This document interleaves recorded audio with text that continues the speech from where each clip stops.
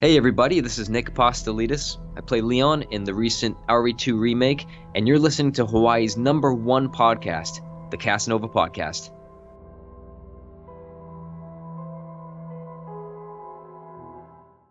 The Casanova Podcast, the #1 podcast in Hawaii, is brought to you by these contributors on Patreon. If you'd like to see more content like this more often, as well as more podcast reviews, impressions, early access releases, live streams, and original content, then consider becoming a patron today.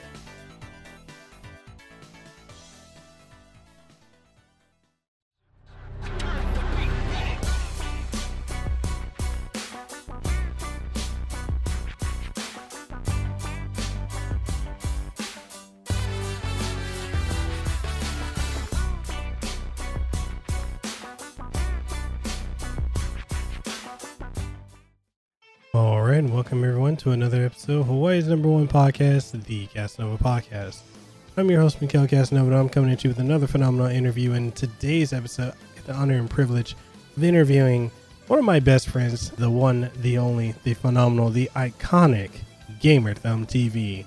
Now, GamerThumb is just one of those creators that's just not only inspirational, but his content is very engaging, entertaining, and educational, especially when it comes to his Untold Legends timeline series, consisting of Castlevania, Mortal Kombat, and so much more. If you're looking to learn something new about the games that you play, or learn the lore, or even get insightful reviews, commentary, and more, you need to be checking out GamerThumbTV. He also has amazing streams that occur every single week, so make sure you tune into those as well. And if you're ready to do it, I'm ready to do it. Let's go ahead and welcome GamerThumb onto the show.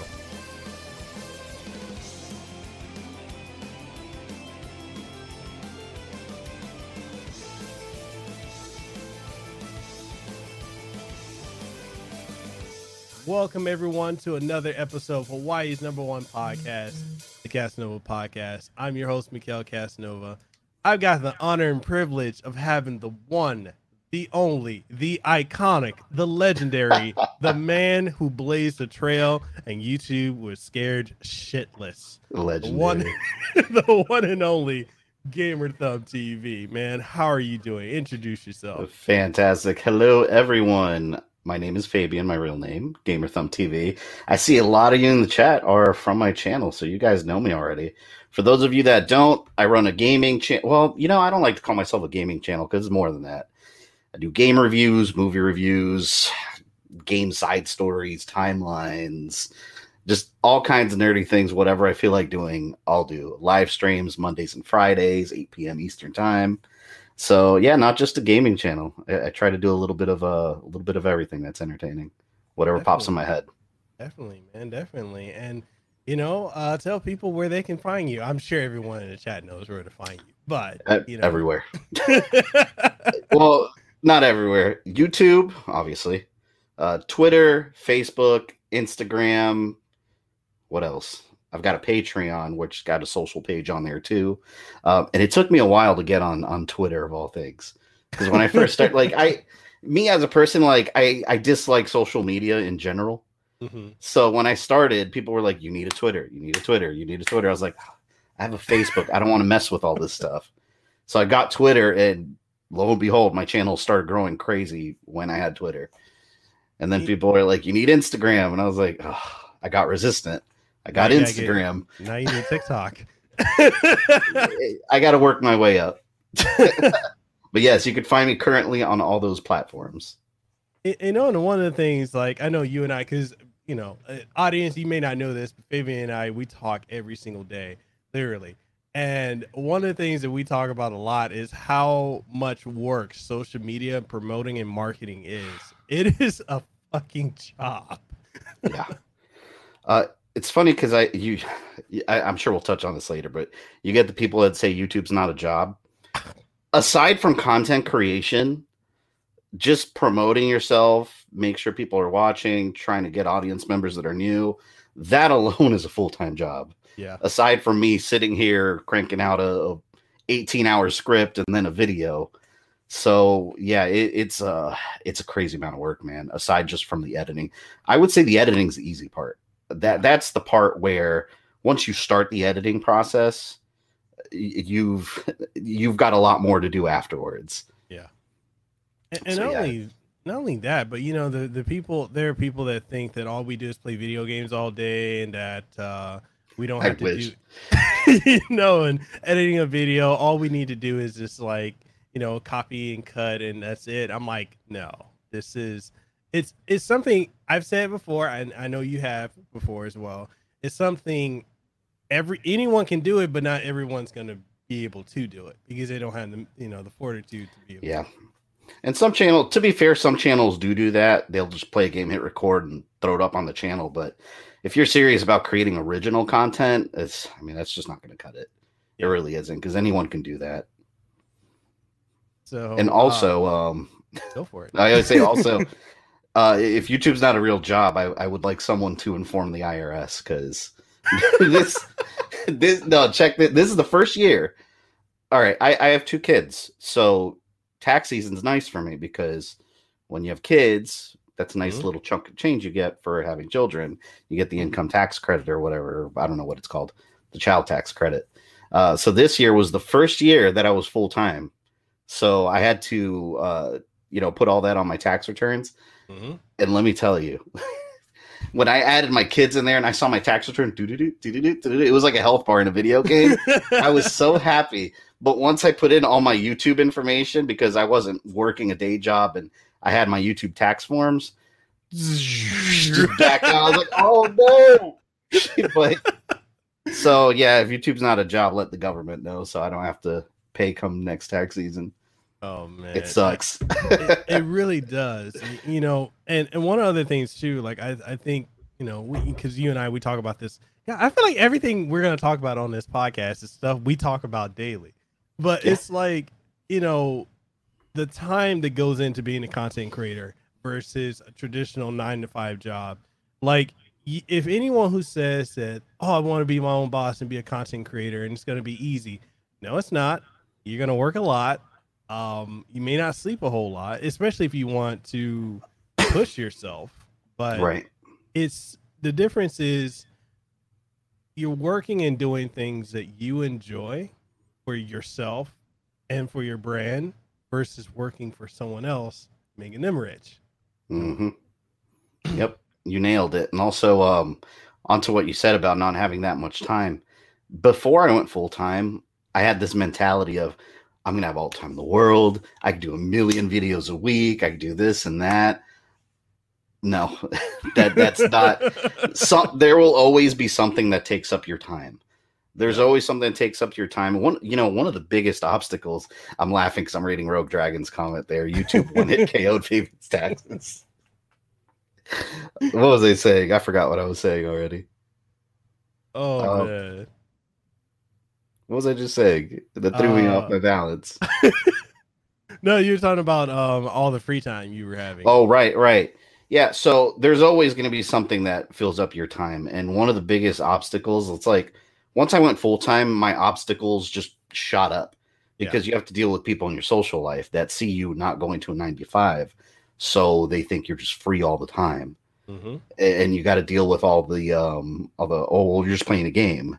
You know, why can't you do this and that? It's like, I'm just playing a game. Like, I've got 40 hours left in this game where I'm recording all this footage for like a 15-minute video. That's going to take me a week to produce. So all that stuff increases when you get a day job out of the way. But honestly, as hard as it is and as stressful as it is weekly, it really is. I've never felt more alive just creating content. You know, it's what I do. It's what I plan to always do from here on out. So it really is. I mean, it's a blessing in disguise full of stress. But I love to do it. You know, and I love the fact that you said, like, it's the most alive you feel, because I feel that now too. I'm 2 months in and it's stressful. And at times, sometimes I feel really overwhelmed, but it is literally the most alive I've ever felt. And I want to say since I was in college and didn't really have to have a job, like it's, you know, of course it's a pay cut, but it's, you know, I want to stress that feeling alive sometimes is not always feeling comfortable, but it's the fact that, you know, your journey, your destination, and your life's your goals are all in your hands. Your success and your failures are up to you. You're not an autonomous machine. Just, I punch in and I do what I'm told to do and then I punch out. No, like Yeah. you're living.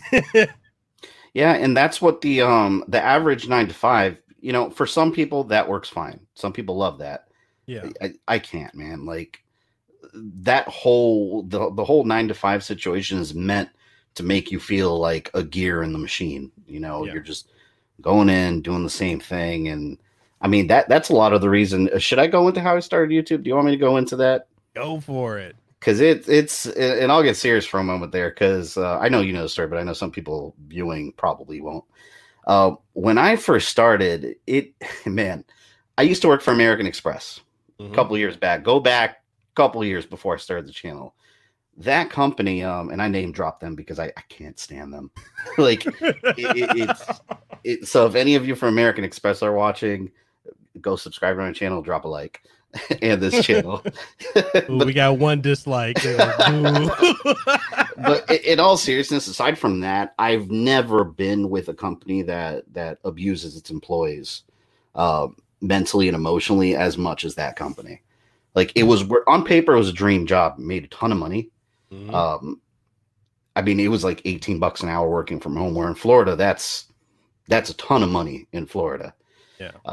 But it was like 18 hours working from home, dream job on paper, just perfect schedule. But it was such a soul sucking job that I would wake up in the morning, sit in my computer chair, take calls all day and have people yelling at me. And I had a family tragedy that I won't go into while I was working there. And I had a family member that died in a really, really bad way. So the day this happened, and this is kind of the day I started thinking, like, F this company. Like, I told my manager, first thing, as a human being, if someone tells you something like that and you work that day, you're going to ask them, like, are you okay? Like, is there anything we can do for you? You know what they asked me? Do you have any sick time or vacation time left? That's it. And I called out and I got a write-up.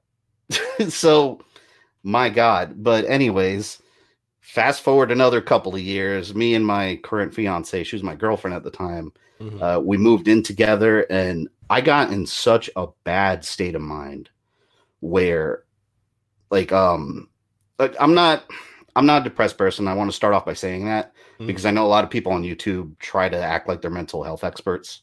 Yeah. I'm not. I don't know anything about mental health. All I know is I'm not a depressed person. I've never had that mental difficulty. Yeah. But when I first moved in with my fiance, she worked at American Express too. We were both working from home. We were both miserable. Like, it was, I'd wake up in the morning, and if I worked that day, a lot of the times I would just sit in the shower and just break down.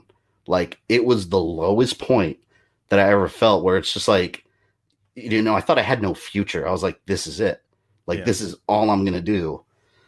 And my fiance, she recommended I go to a doctor because she didn't know what was up. I didn't realize what was up at the time either. So I go to a doctor, and it's insane how they diagnose these things, because she gave me a sheet of paper with some check boxes that just asked me the most basic questions, like, do you ever feel this? Do you ever feel that? And she's like, oh, you got depression. Here's a prescription. And I was like, wait, hold on. Like, it always felt wrong to me. So for like a month after that, she had me on these pills that didn't do anything. And like I told you before, the reason I said I'm not a depressive person is because I don't have depression. I know some people actually have that. I didn't. For me, I knew something was causing it. And then it just hit me like, it's this job. Like, it's this job. Like, I can't, every single job I was going to at the time was just call center, customer service. And mind you, I had a bachelor's degree in business management, which for me, it didn't do a thing. It was just kind of a waste of money and time. So one day, we can't get that back. Yeah. No, but one day I was talking to my manager, and then I got another write-up because they were already looking to get rid of me because honestly, my performance sucked. I didn't care about the job. I wanted out. So I got sick of it. I told my manager I quit after she wrote me up again because I was looking at my schedule while I was on the clock, and everybody did that all the time. Mm-hmm. So that's how I started the whole YouTube thing. I had started getting the idea to start a channel. Mm-hmm. My fiance said, "You know what? I see how miserable you are. Do something you enjoy, and we'll make it work." Yeah. So I quit. I just quit the job. I left from one day to the next. I told him I was done. I started my channel, and I mean it's been slow growth from there. I mean, some people say I grew really fast. I still think it's pretty slow, but that's the way it should be, you know. Mm. But that's the thing. Like I want people to take away from that is if you're ever in a situation like that. I mean, whether it's work related or relationship, whatever it may be, there's always a way out. There's usually an underlying cause causing that. So Mm-hmm. you really should work to identify it and then fix it. Because you know how many people I talk to that always tell me like, I wish I had another job. I wish this, I wish that. Like you have to just make a decision. Like I got to the point where I got mad. I was mad that this is not the life I'm living. Like I refuse to live this life. Mm-hmm. So now here I am a couple years later doing this full time. And it's all because, I just decided to do it one day and stuck with it. Yeah. And I think the biggest thing too is how we're raised as within American societies. We gotta go to school, get a good education, get a job, and that's it. Like that's Mm-hmm. the epitome of what we're gonna do. We're gonna do basically the same type of slavery for the next 20, 30, 40 some years, then retire when we can't really enjoy life to the fullest, and then Like, die. what's the point? Yeah, you know. What's the point of working a 9 to 5 if you're too miserable to enjoy the paycheck you're making? Yeah. And for me, another thing to follow up on, like the second I left the job, I specifically remember the next day waking up, Mhm. and it was like this just aura just lifted off my shoulders.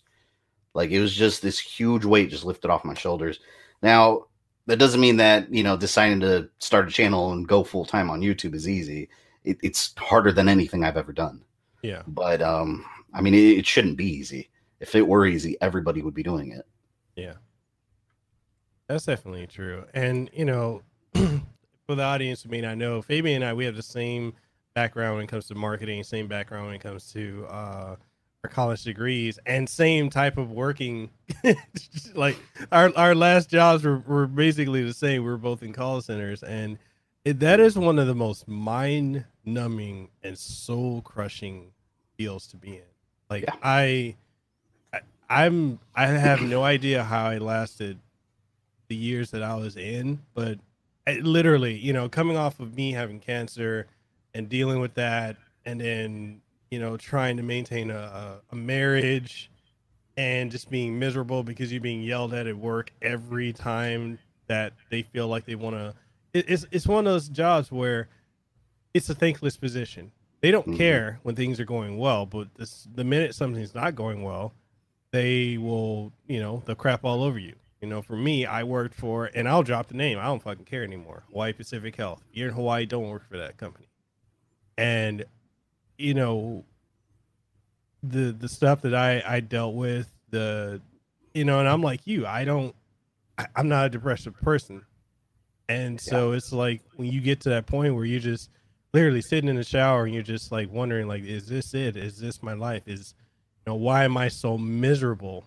And it's like you're trying to pinpoint what it is exactly. And then, when you figure out what it is and you get rid of it, yeah, you're losing the paycheck of whatever it was you're making, but you get your sanity, you get your health back, Mhm. you get your happiness, and you take your life, the reins of your life back. And I think a lot of people, especially ones I've talked to, they're like, oh, I just need this job because I need this money. And it's like, money is not going to guarantee you health and happiness.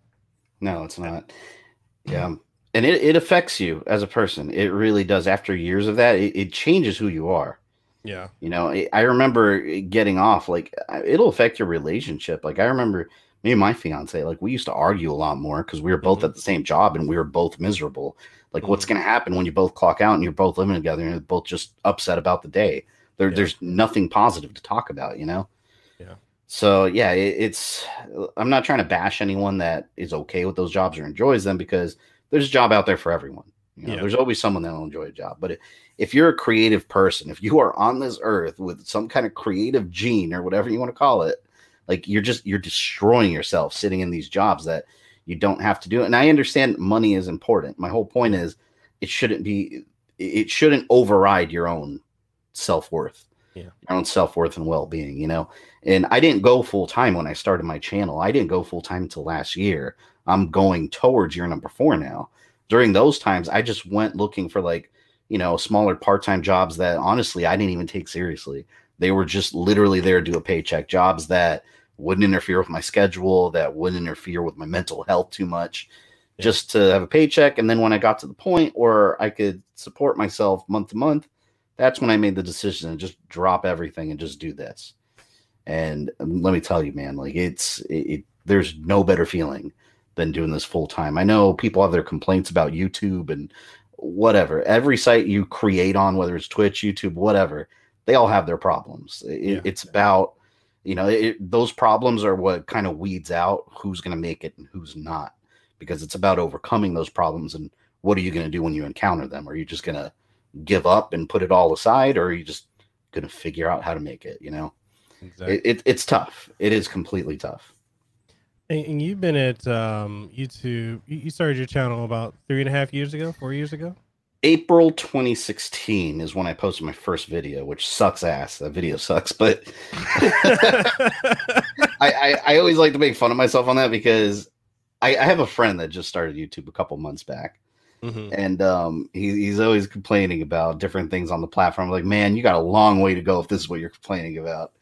And I told him, he's always like, oh, do you think your first videos are as good as the ones you do now? I was like, hell no. Like every creator, if you go back to your first videos, every creator thinks their own videos suck at the beginning. Mine did. But that's the thing. You grow and you learn. And I like keeping them on there almost like a history lesson, so you can go back and see how garbage it was. Yeah. So effectively, we started the same year. You started in April, and I kickstarted my YouTube career in August of that same year. So I would say you grew pretty quickly, man. Yeah, it was. It's funny because the reason I grew initially. When I first started the channel, it was the first year. You're gonna really, if you're doing it right, you're really just gonna test the waters, what you want to do. I wasn't sure how my channel's identity was gonna be. You know, I was like, am I just gonna do game reviews? Am I gonna do movie reviews? I started doing both. Then when I saw X-Men Apocalypse, when I saw that movie, I was like, you know what? I should do an X-Men timeline because everyone was so confused about these movies. So I was like, I'm going to explain all the movies in order. And that video got like 13,000 views, which back then, that was, to me, that was the equivalent of getting like 1 trillion views. Because back then, if I got more than 20 or 30 views at the beginning, that was good to me. But then eventually I started deciding to do the same thing for the Castlevania videos. And as you know, a bunch of people on my channel popped up from those videos. But I wasn't even good. It was just something. All right. The reason I did it to begin with was because I was itching to play through the whole series again. I was like, man, I feel like playing Castlevania games again. But I feel bad because when I play a game, and this is something I got to work on. When I play games for fun, I feel bad. I feel like I should be doing it for the channel, recording or streaming or doing something work related. I feel the same way. Yep. So I was like, fuck it. I'm going to play Castlevania. I'm going to do a whole timeline on it. It was just like a side thing I was doing. And halfway through it, I was like, this sucks. Like, I don't want to do this anymore. It's extremely taxing on me. But then I just kept doing it. One of my buddies actually kind of motivated me. He's like, you already started. You're halfway through. Just finish it. I was like, oh, God. And I did it. And then it blew up. And I'm like, what the hell? I was like, people at the time, I was like, people still care about Castlevania? And like, because in my group of friends, I was always the hardcore gamer. I was always the one that like, man, I love Castlevania. And then you'd have your close friends that would be like, what's that? I'm like, God, like I've always been like that. So I've never had those friends that know all these huge video game franchises that, you know, they would play games here and there when they can. Since I was a kid, I was born with a controller in my hand. So I did that. And then I did not realize the massive fan base that Castlevania still has. So that's how my channel initially started, you know, gaining traction. And then from there, I just kind of adjusted the kind of content I make. one thing I used to do when I first started, I don't know if you did this too when you first started. I was so anal about schedule. I was like, I used to be like, I'm going to do one review a week or one game review, one Oh movie, God. one let's play. When I used to do pre-recorded let's plays every single week, and if I missed one, it would ruin my whole week. If someone unsubscribed, it would ruin my whole day. Yep. So, and that's just stuff you have to learn. Now I'm more willy-nilly on the schedule. So it's like now I just kind of do things when I feel like it. And I find that works, because once you start putting yourself on a really strict schedule, that might work for some, but then it just feels like a day job. Yeah. But some people need that structure, So, to me that sucks. I just can't, because week to week to week doing that. Like, say for example, this week I have scheduled that I have to do this review. Well, what if when I start making that video, I don't feel like playing that game and I want to do something else? I don't like restricting myself like that. But I'd say like the first year when I started YouTube, I was strict on myself, and it was just it was a challenge to get out of that. I'll say to say the least. Oh man, I remember my first year going full time. Well, not my first year going full time. My first year in YouTube, I was super strict with my streams, my reviews. I was like, oh, I got to get like 5 reviews or 5 videos up a week. 5 reviews. Yeah. Oh my God, dude. Yeah. And that's another thing. I know exactly where you're coming from with that. I told you this a while back. I said you can't do too much, because when you're doing too much on the channel, you don't realize it until you're burnt out. Yeah. Like, you don't realize it. And some people have I can't imagine being someone that uploads every single day. Like, that creates content every single day, But when I first started, there was a point where I was doing 4 videos a week. And after like a month, I was like, I can't keep this up. It's not possible. So you always have to find that, comfort level where your audience is going to be happy and you're not going to be destroyed by the end of the month, There's a balance to everything. Definitely, man, definitely. And so you say you were born with a controller in your hand. So take us back. Damn Let's right. step into DeLorean and let's go back in time. And what was your first gaming experience that really got you hooked? I could write a book on that. All right, my first memories of video games, I was born in 86. Most people would say NES. At the time, my sisters are like 12 years older than me. I have a sister, she's like 12 years older than me. Mm-hmm. So they were in high school when I was born. So what we had in the house was the Atari 2600. So that was my first video game console that I remember. I remember playing Moon Patrol, Donkey Kong, Empire Strikes Back, the shitty Spider-Man game. So those are my first experiences I remember. But then when the NES came out, I know that's the go-to answer for everyone, but it's true. If you were born in the 80s and you grew up late 80s, early 90s, NES is really what made you a gamer. Like, it was the original Nintendo. And for me, I remember I still have a photo somewhere of me opening it, and it was the action set that came with the zapper, and it was Mario Brothers and the Duck Hunt combo cartridge. That, Mega Man 3, the original Legend of Zelda, those were the games that made me a gamer. And Super Contra. I played Super Contra before Contra. But those games made me a huge gamer, and those games made you tigers, man. That's why I always say, like, no, games today. See, I'm getting off topic now, man. But games today have such a habit of holding your hand. Yes, I despise tutorial levels. It's like, don't tell me how to jump when I was playing Contra without instructions when I was in diapers. So, but yeah, that was my first gaming experience. What's your first gaming experience, actually? Dude, my first gaming experience, I shit you not, was Castlevania 2: Simon's Quest. Oh, I hated that game. You know what's funny is I have it's a game I love because it's my first game. And the other thing too is, the part where you go and you gotta kneel at Deborah's cliff with the crystal. Yeah, the red crystal, and then the stupid whirlwind comes and takes you. Yeah. So my brothers couldn't figure that out, and then they let me just play, and then one day I figured that out for them. I think I was like 3 or 4 years old, and then like from that point onward, I was just hooked on that game, and then I just kept playing it, and then I ended up beating that.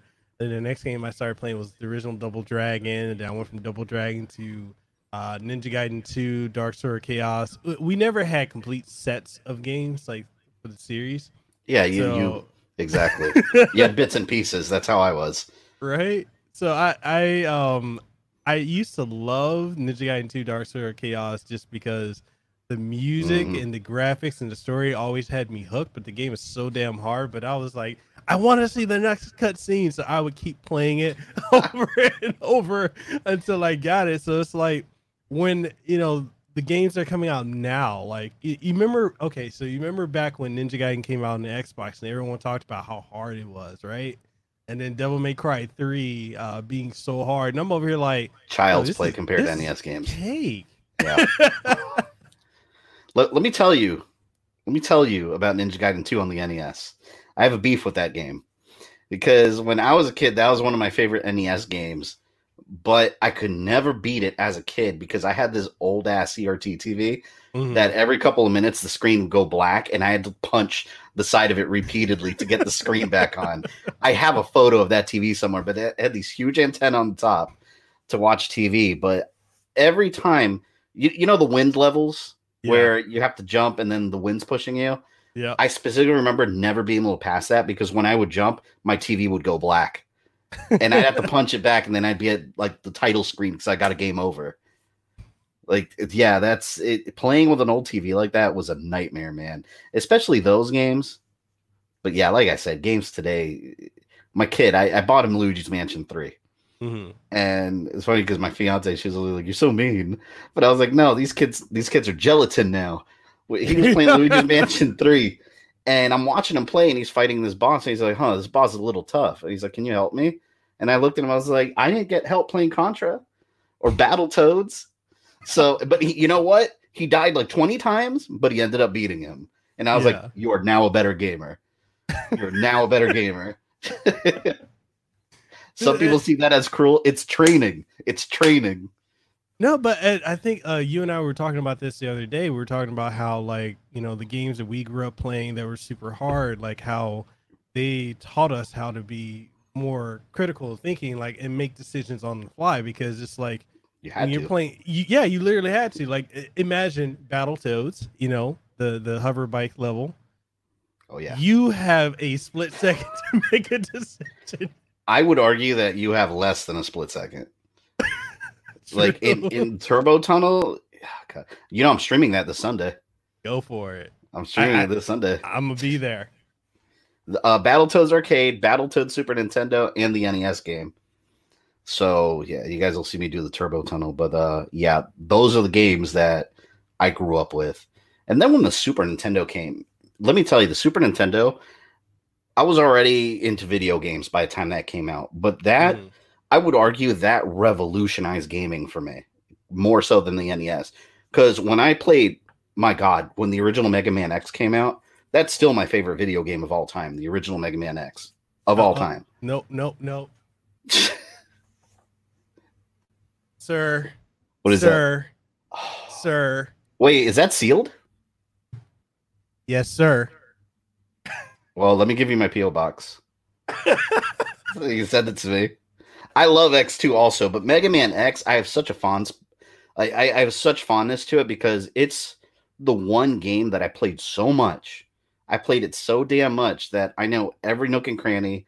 I could blow through it real quick. I know every secret, and I replayed it over and over and over. That game just revolutionized gaming for me. And Link to the Past also. That one is what really, because when I was a kid, I didn't really like the original Zelda that much. I played it and I didn't know, I was too young to know what to do. I was like, where do I go? Like I beat like 2 or 3 dungeons and then I just wander around lost. And, I was a kid. I didn't have money to be buying guides and we didn't have internet to be looking stuff up. So, but when Link to the Past came out, that made so many improvements over the original. That made me love the Zelda series. And then I went back and played the others. And from there, I just fell in love with that series. Castlevania too, that Castlevania, my God. all those games, man. And those are the same games that everyone says, but there's a reason for that. Like they had such an impact on our generation of gamers that there's never going to be anything like that. There's never going to be anything at that level of greatness, in my opinion. No. And the other thing too, this is completely off topic, but since we are on the topic of the 80s and 90s, I think a lot of the younger generation now that's all into this whole console wars, PlayStation 4, Xbox One, Switch, PC. You guys don't understand what a war is until you lived in the 90s and the 80s. Oh man, that was you would have like playground beefs. Right? Like you'd be sitting Literally. there like, oh my god. Yeah, you'd be sitting there like, no, I like Nintendo 64. And then a kid would be like, well, I like PlayStation. And then the other kid would jump in and be like, Gay Station. And it's like, but that's how it was. Yeah. Like people would just say these stupid things where when you were a kid, that was fighting words. Like that was no, I'm throwing down. Like you're not disrespecting Mario 64 in front of me. But now as an adult, it's just like, how old are you? Like none of these companies care about you. I'll say this. In our time, I feel the console wars were a lot more valid. And hear me out. Because you can have, for example, Power Rangers on Super Nintendo, Power Rangers on Sega Genesis. Two completely different games. So there was a debate to be had which one's better. Now, if I play Resident Evil 2 on Xbox One, Resident Evil 2 Remake, by the way, on Xbox One, and then I played on PS4, I'm playing the same damn game. Yeah. Like, graphically, it's pretty much the same. I mean, you could argue technicalities, whatever. It's the same damn game. So now I think the console wars are more irrelevant than ever. Yeah. At least when we were kids, like there was a little bit of ground for arguing for your console or not. Now it's just like we just have different games select. Like it's the same shit. Yeah. Like I have Xbox One, I have a PS4. I love them both. I also have my Switch for the Nintendo exclusives. To me, real gamers play games because they're good games, not whatever controller I'm using or whatever console I'm using. Yeah. Everyone's got a preference, but if you're still arguing console wars, like you're not a gamer. Like you're just obsessed with. You're just for some reason loyal to one specific company that doesn't care about you. It's the people that cancel their pre-orders of Death Stranding because it got announced for PC, and now they're feeling betrayed by Sony, and it's like. I don't understand this. I don't understand this logic at all. You can still buy it on PS4 though, but it's not exclusive. And that's their argument. Like, but okay. See, my question is: did those same people complain about Devil May Cry 5 because that wasn't exclusive? Do you remember when it was? Yep. Devil May Cry was PS2 exclusive for a while. Devil May Cry for years. Some younger gamers now may not realize that, but Devil May Cry for years was a PlayStation thing. Mm-hmm. So was Metal Gear. So was Final Fantasy. That's the whole thing about exclusives. Like they're not always going to be exclusive. I remember having Resident Evil 4 only for GameCube, and now it's been re-released on freaking Tiger Electronic LCD watches. On your phone. Like they have it on everything, like Resident Evil. Freaking Resident Evil 4 on the R Zone. You remember the R Zone? Yeah. So that's what I mean, man. If you're not going to play a game just because it's exclusive, you're probably going to miss out on a good game. Yeah. Who cares? Like, I have my preference in controllers. Like, I like first-person shooters on Xbox. I like fighting games with that PS4 D-pad. But at the end of the day, I don't care what console's processing it. Yeah. I think the best example too, like of a good console exclusive argument back in the day, Aladdin on the Genesis and on the Super Nintendo. So good. Let me tell you something. I felt robbed with that game because I remember, I don't know, birthday or Christmas or something. I got the Super Nintendo game and I was like, this is a cool game. I really enjoyed it. But then I rented the Genesis game and I was like, I felt so betrayed. I was like, why didn't I get this one? Like, what the hell? Like, you have a sword? The Sega Genesis one, by the way, that just came out. I got to download it. Yep. They got the remaster, whatever. I forgot about that. But you're right. That is one situation where I feel the Genesis version, the Genesis version of some games was mind blowing for some of them. Another one I think of. Did you ever play Power Rangers the movie, the game? Mm-hmm. The Super Nintendo version has nothing to do with the movie. It's kind of boring, honestly. And then at the end, you fight Ivan Ooze out of nowhere, and you're like, wait a minute, where was he the whole rest of the time? But then you play the Sega Genesis version, and it's all based on the movie. And it has an awesome soundtrack. It plays really well, but it's the same game when you're looking at the box. Like, it's the same game. But when you play it, completely different game. Like, you don't... I would... This is probably not a popular opinion, but I would love if we got back to those days where, let's say they come out with Resident Evil 8 on PS4, and then Resident Evil 8 on Xbox, and it's two completely different games. That'd be cool, I think. People would complain about it, but that's how it used to be. Yeah. That's how things used to be. That used to be normal. You know how people are they were up in arms when Bayonetta became exclusive to Nintendo, and it's like, if it wasn't for Nintendo, we wouldn't have gotten Bayonetta 2, because Sony and Microsoft didn't have any interest in making it. Sega surely wasn't going to make it, and then they had no interest in making Bayonetta 3. So it's like, I don't know, people with this whole like mentality of one piece of plastic is better than the next. It's like, you have your preferences, yes, but at the end of the day, if you're a gamer, it doesn't matter what you game on. Yeah. I have a couple friends like that will... I have one friend in particular, he will not touch an Xbox. Just because. But it's funny because when I question him, there's never a legit answer. It's always like, because PlayStation's better. And I was like, yeah, but why? And he's like, well, they have Uncharted. And it's like, okay, well, that's it. Like, that's not a valid reason, you know? I don't know. People have their opinions. I can't relate to that. I play on whatever. I'm not even a big PC gamer, but if there's a Steam exclusive, for example, that's really good, I'll stream it and I'll play it and I'll enjoy it. Like, I don't care. At the end of the day, I just want good games. You know, that's what's going to sell. You make a good game, I'm going to buy it. Okay, so I got to ask you this question, since you say you will play a game on Steam if you have to. So, what are your thoughts on Streets of Rage 4 graphics? Streets of Rage 4, I'm incredibly excited about that game. Like, I know you had some criticisms about it, because I think we've spoken about this. I might have blinders on, but I'm such a huge Streets of Rage fan that they could probably do whatever and I'll like it. But I genuinely like the art style. That's one thing I've heard complaints about, and the way it plays. I think it looks good. And I go back to Battletoads, because Battletoads is a questionable art style. I'll be the first one to say that. But when I played it at E3, it plays so damn good. It plays really good. It was a ton of fun. So if Streets of Rage 4 feels like a good beat 'em up like it used to back in the day, I mean, I think it looks good. What's your opinion on Streets of Rage 4? I'm not a fan of the art style, and I just feel like with the games that have been coming out since, you know, from not only fan games, but a lot of indie companies as well, like, if it's just a reskin of Streets of Rage 2 and 3, I'm going to be super critical. Like, I'm going to put them on blast, because you got games like Fight and Rage, which is incredibly amazing. That one guy made that. And then you've got River City Girls, which took the old formula and just took it to a new plateau.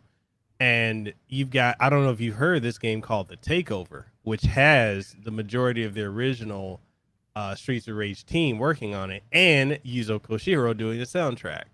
I haven't heard of it. I'll have to look that up. Dude, it's so good. I agree with you, though. I agree with you on the point you make about Streets of Rage. I don't want it to feel like a reskin either. Because you know what game felt like that, in my opinion? Double Dragon 4. I love Double Dragon Neon. Double Dragon Neon became my favorite Double Dragon of all time. Like, it had such a cool vibe to it. It played really well. I love the art style. It felt like an evolution of Double Dragon. You don't mean Double Way of the Dragon? 4. The what? You don't mean Double Dragon 2, Wander of Dragons? The X Man. Just for that one, I got something for you. What? Your favorite movie of all. He hates this movie so much that I always keep it nearby to show it on camera in these emergency scenarios. It's like when you have an axe and it's like break the glass for emergency. Instead of an axe, I've got King of Fighters. God. No, but okay, Double Dragon 2 Wander of Dragons is on my list of the top like 5 games the worst games I've ever played in my life. Yeah. That game's, it's not even a game. I don't know what it is. It's a thing that exists. Double Dragon 2 on NES rocks. Yeah. That's different.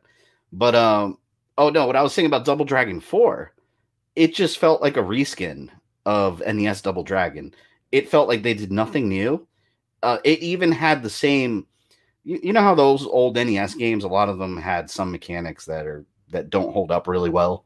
Mm-hmm. This one still carried those over. Instead of trying to take that graphical style and really evolve it into something better, they just copy and pasted it. I didn't feel like I was playing anything new. I really didn't like Double Dragon 4.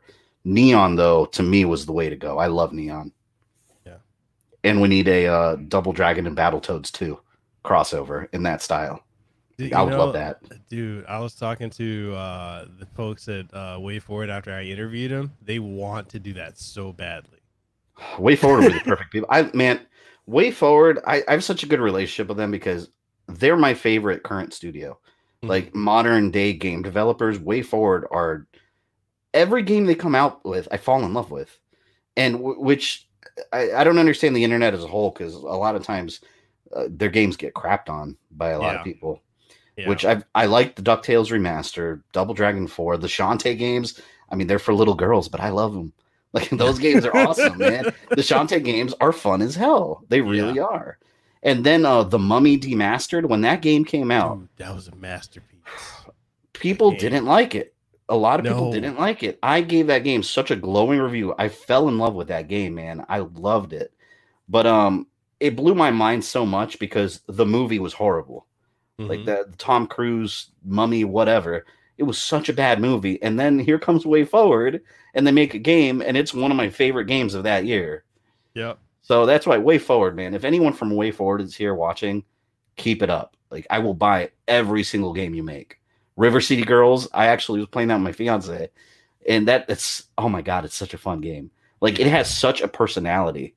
And honestly, the older River City Ransom games, I don't enjoy them so much. I didn't grow up playing those. I didn't grow up playing River City Ransom, so I don't have that nostalgia for them. And to me, I don't. I'm used to fighters or beat 'em ups like Final Fight that are super polished and really smooth. And I don't feel the older, River City Ransom games feel that way. But River City Girls, day one bought it, never regretted it. Absolutely fell in love with that game. Yep. And since you said Final Fight, there is a new one in the works. Second favorite game of all time. They are, from what I understand, from the person I know who's working on the soundtrack, who does the intro sound, to my podcast. They're going for a Street Fighter 5 style look with a little bit more grittiness to it, and it would probably be set around the Cody being mayor. That's awesome. Well, it makes sense because as well as I do that Street Fighter 5, they've been injecting so much Final Fight into that. Yeah. Like that, it's blatantly obvious something's happening. Yeah. Like they've got Mayor Cody, Poison, the chick from Final Fight 3 that's never been in a Street Fighter game, but now she's in there. Like they're putting, and then we've got Mad Gear members that are popping up left and right. So it's just obvious something's happening. I think they're testing the waters with it, but if they make another Final Fight, I'm all over that. I second favorite game of all time is Final Fight 1. I hated Final Fight 2. I don't like Final Fight 2 at all. Yeah, but Final Fight terrible. Yeah, I streamed it and it was just I didn't care for it. Yeah, it's, and if I remember correctly, I think that one was just ridiculously over the top easy. Yeah. To where it just it's not fun that way, But 1 and 3's got a kick-ass soundtrack. I love Final Fight 3. Yeah. They're because I know with Street Fighter, like there's a fan that put out I think his name Boss Logic or something. He put out something of a He's the guy that does the fan art. Yeah, he's putting out a teaser for Street Fighter 6. And the producer Yoshinori Ono, he had to tweet because he's like, hey, you're like 10 years too early. Yeah. And then, the fan base or the FGC, they were all upset that he made that tweet because they're like, oh, we hate 5. And I'm thinking, and correct me if I'm wrong, but I feel like every single Street Fighter that has come out since Street Fighter 3 or the late 90s rather, they've shit on. Yeah. Every single one. And then they go back and say, "Oh, I love this. I love Street Fighter 3." No, you didn't. You didn't play it when it was out. I think what it is, and this is just my opinion, I think what it is that there is a segment of the Street Fighter fan base that holds 3 at like this unreachable plateau at the top. Yeah. So anything that comes out after, my favorite Super Street Fighter 4. I loved 4. Yeah. 4 was amazing and introduced Juri, who became my favorite character in Street Fighter of all time. But I think that's what it is, really. I could be wrong about that, but Street Fighter 6, honestly, before that, I want Darkstalkers. Like, yeah. I've been wanting, whenever they came out with what was it called on the PS3 days? Whenever the Resurrect, wasn't it Resurrection or something? The collection, they had 1, 2, and 3. I know back then, not Marvel, Capcom was testing the waters to see if they got enough sales from that. And nobody bought it, so they didn't make Darkstalkers 4. But I bought that day one just because I want Darkstalkers 4 so bad. And I think, since the PS1, we haven't had a new one, new main entry in the series, really. I mean, imagine what they could do with it now, like with that Street Fighter 4 and 5 style, but with Darkstalkers, people would buy it. I mean, I think Capcom, I have such respect for Capcom because I criticize them to hell. I used to before. Going back a couple years, like I'm talking like late PS3 era when they were just all over the place coming out with subpar products besides their fighting games. Their fighting games have remained good. But now I feel that they've done such a turnaround in quality. I mean, they were pumping out the Mega Man 11 I loved, Resident Evil 2 Remake, Street Fighter 5 came out, which I didn't like how that launched, but the game is great. The game itself is great. So Capcom is just on this, it seems like this unstoppable rise back to their former glory. So I have such respect for that company now. Konami, not so. I was waiting for you to say it. I have such a pent-up rage. and love. It's a love-hate relationship with Konami because I love their history of games so much that I want them to be better. And I understand they're a Japanese business. As long as they're making their money in Japan, they don't care about anything that's going on over here. I get that. But as a gamer and a fan of their series, mind you, I haven't played Road Core yet. It's been on my PS4 since it came out and I haven't touched it yet. So I can't judge it yet myself. But putting Road Core aside, we'll do them, definitely. But putting Road Core aside, just the last great thing I feel they did was Lords of Shadow, Mirror of Fate. Yeah. Because I didn't like 2 that much. After that, I feel like Konami just died. Like there's no new Castlevanias, no Silent Hill, no Contras. They're doing all these pachinko machines. I want to see them back to where they were. Which I don't even know like how it would be if they turned around and suddenly wanted to be Capcom and just get back in the winning graces of gamers again, because do they even have the talent left anymore? It feels like everyone already left the company, all their talented developers. I think so. Yeah, they don't have, because they don't have the Silent Hill team anymore. They don't have they don't have Kojima. They don't have what's the other series that they had? Metal Gear, Silent Hill, Castlevania. Yeah, Castlevania. They don't have the Castlevania guy, but the guy Koji Igarashi, he's willing to go back to make another. He wants to make Battle of 99. I think every Castlevania fan wants that. That it's so. God, that's another whole topic, Castlevania. Because like even with Castlevania, there's so many holes in the story. Yeah, that have remained unexplained, where the series just skipped around, and that's the big one. That's the big one that never got addressed. So I think. I don't know how Konami doesn't realize this. If they come out with a Demon Castle War 1999 game, every single Castlevania fan is going to buy it. Like, there's not one that won't buy that game. So that's what I mean. I'm not going to bash a company just to bash them, because companies have their ups and downs. Yeah. But I want Konami to be where Capcom is now. And they used to be in the same place in my mind. But I think Capcom has just elevated themselves so much above Konami that it makes them look really bad. And I just want them to get back to where they were. I want all those games back. I want that quality. Do you remember back in like the Super Nintendo days, the original Konami, like, and you had that like little purple laser come down and the orange and red logo? You knew you were in for a quality experience whenever you saw that. Where is that now? You know, one franchise I want them to bring back, and they kind of sort of did, but they didn't. It didn't do well. I want them to bring back Sparkster. Oh man, I used to love Rocket Knight. Yep. Oh my god, that was they did bring it back for PS3. You remember they had like a little downloadable. It was okay. It wasn't bad, but it was very forgettable. Yeah. One thing I didn't like about that is the original Sparkster was very cool to look at, very bright colors. And then this new one was just kind of bland looking. But I agree with that. Sparkster, if that came back. But that's what I mean. They have such a massive library of titles that fans are just oozing at the mouth to come back. Yeah. Speaking of which, man. Speaking of which, I like that Capcom is talking about reviving old IPs. Yes. Because what does that mean? It's not Resident Evil because that's already revived. So if you go through their catalog, I mean, are we getting another Dino Crisis? I think it's possible. They want to do another Strider because that remake was good.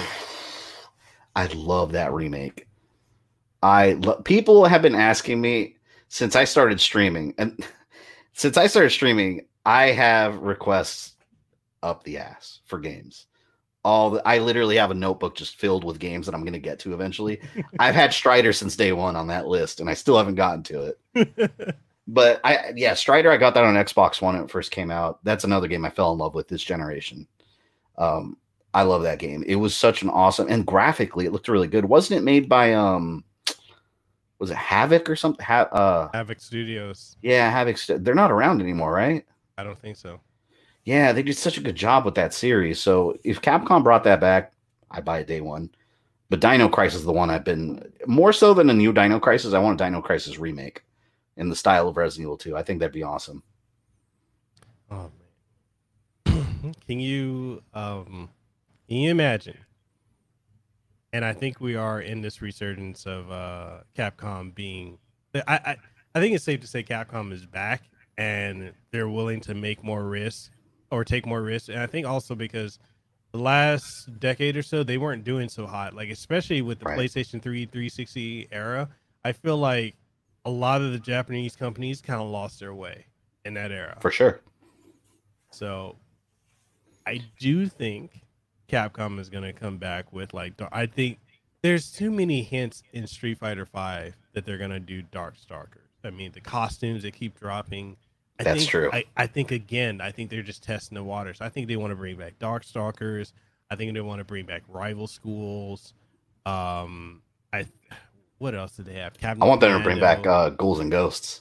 Yes. I would love Ghouls and Ghosts. They need to bring that back hard. You remember the Maximal series? What did you think of that? You know what's funny?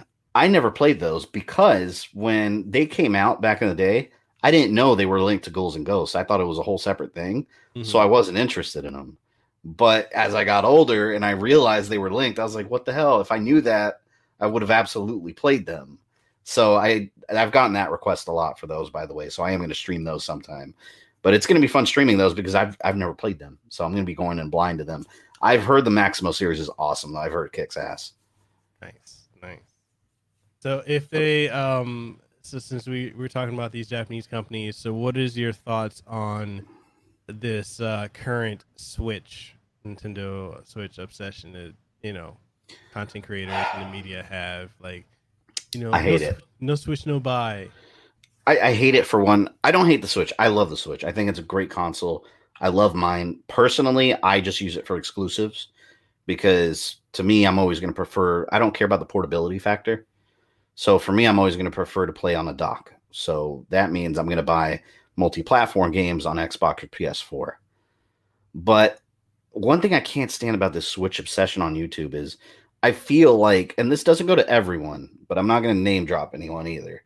A lot of That's my creators, job. a lot of creators on YouTube jumped on the Switch hype just to get the views because it's hot right now. Yeah. So they focus all their content on Switch, excited about Switch games, and then when a Switch game that they're excited about comes out, they don't even play the damn thing. Like they don't talk about it again. They just build all this hype and then they move on to the next thing. So that's I can't stand all the Switch obsession. It is a great console. It's a genuinely fun console full of awesome games.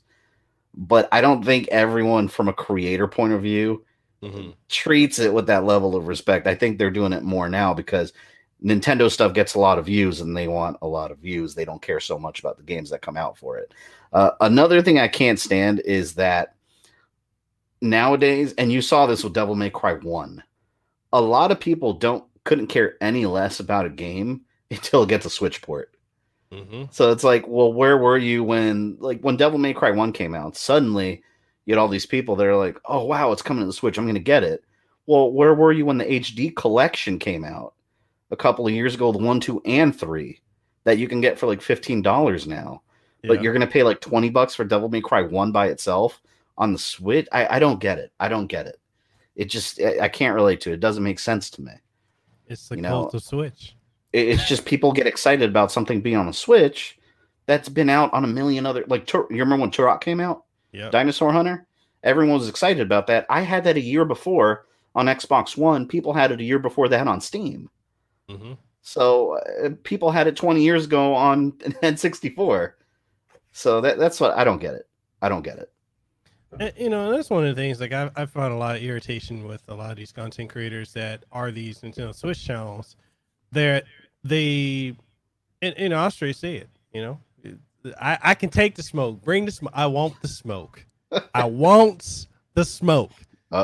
I can't stand when these fucking channels hype a game to high hell and then that's it. They don't play it, you know, or they throw out these reviews that they probably played like maybe an hour or two of the game. Like, I've seen so many Nintendo Switch channels where they talk about a game and I'm listening to what they're saying in the review and I'm like, you don't even know what the fuck you're talking about because you didn't even play the goddamn game. Well, if you're friends with them, you can see how long they played it. Yes, and I am. And it's like, wait a minute, what do you mean you played it negative 20 minutes?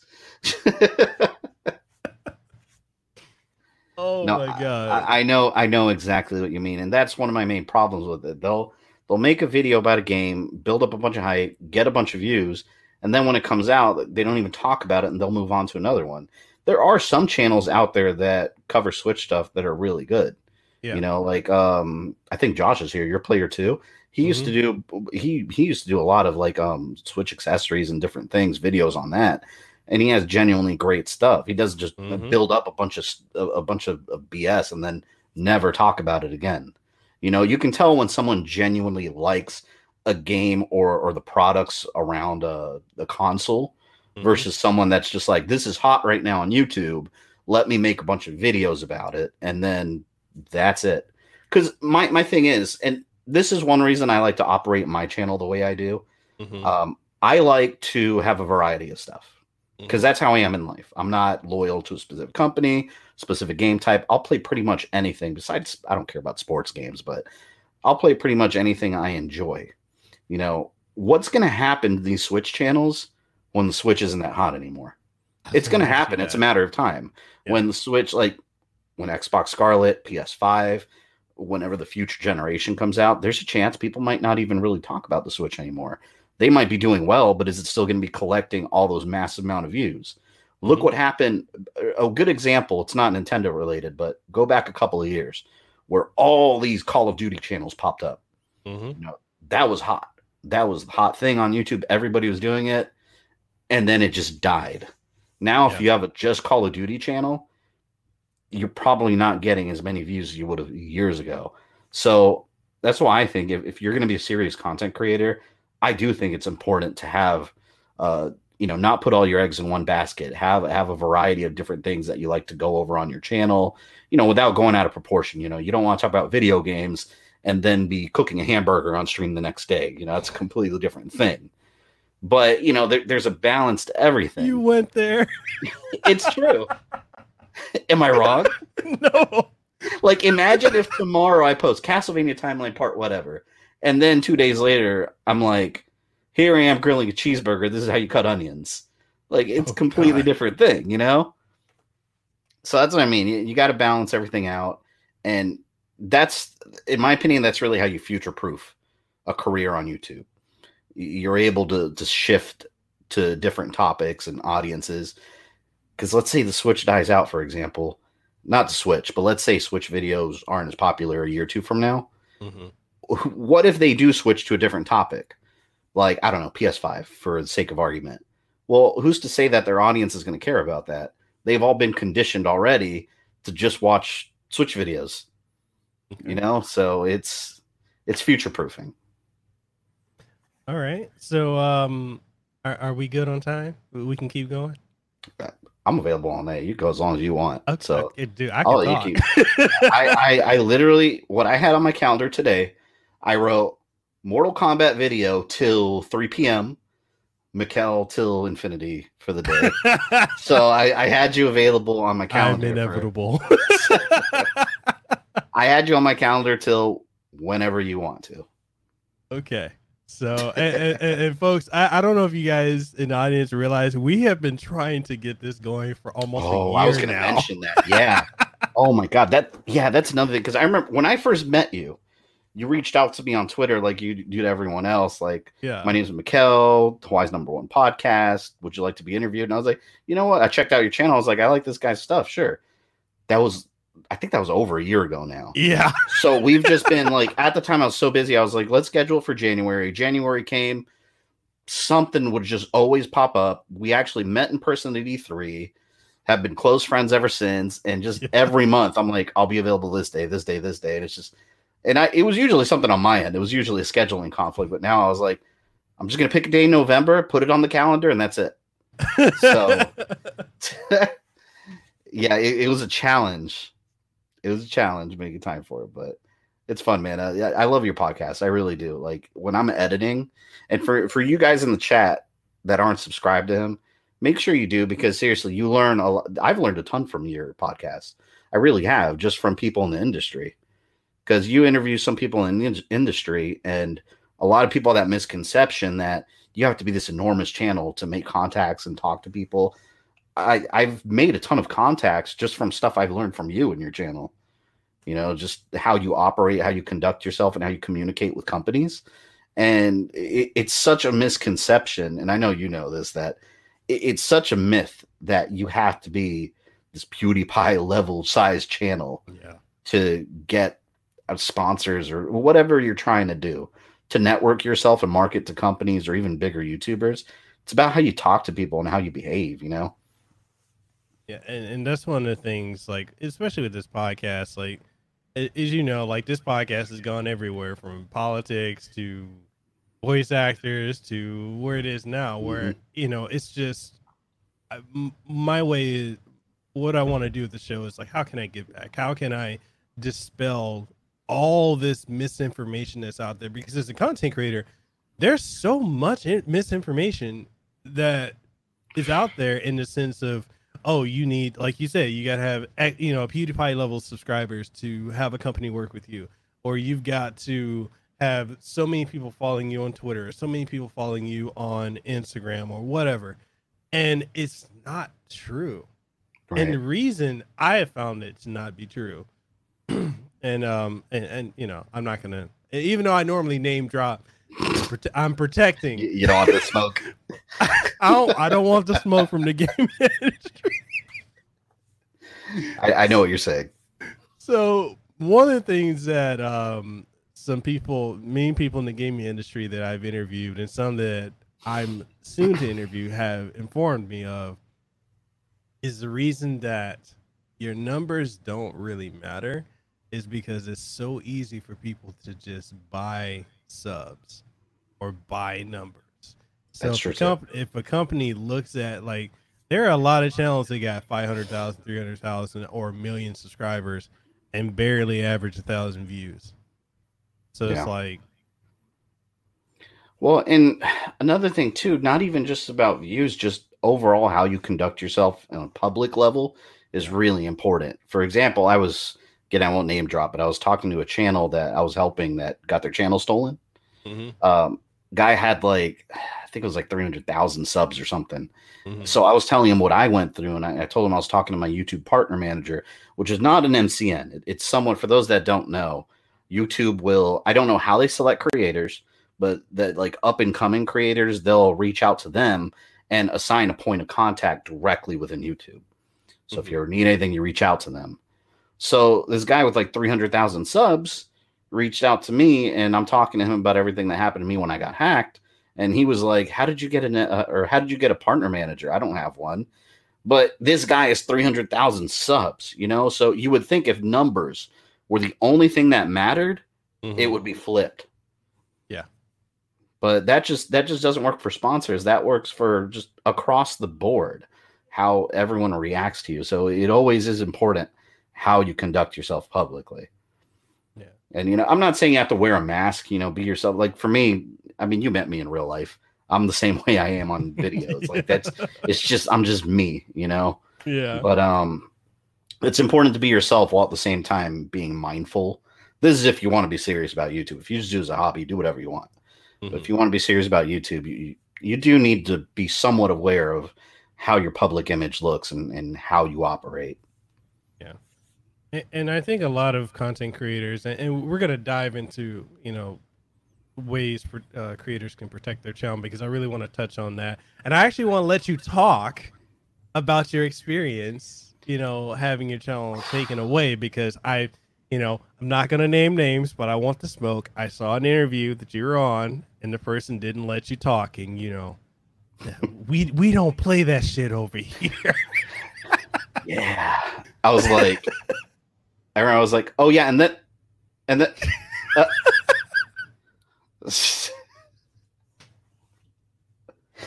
that's how it is. But the whole hacking situation was, this sounds weird, but I think you'll understand what I mean.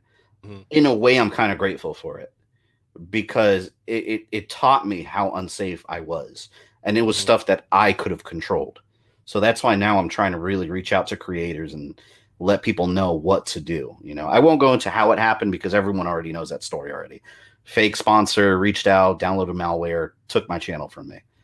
But in that time, so I had the same password, like 90% of the population, for everything, just because it's convenience. You know, it's not the safest thing, but you never know something like this. You never think something like this is going to happen to you.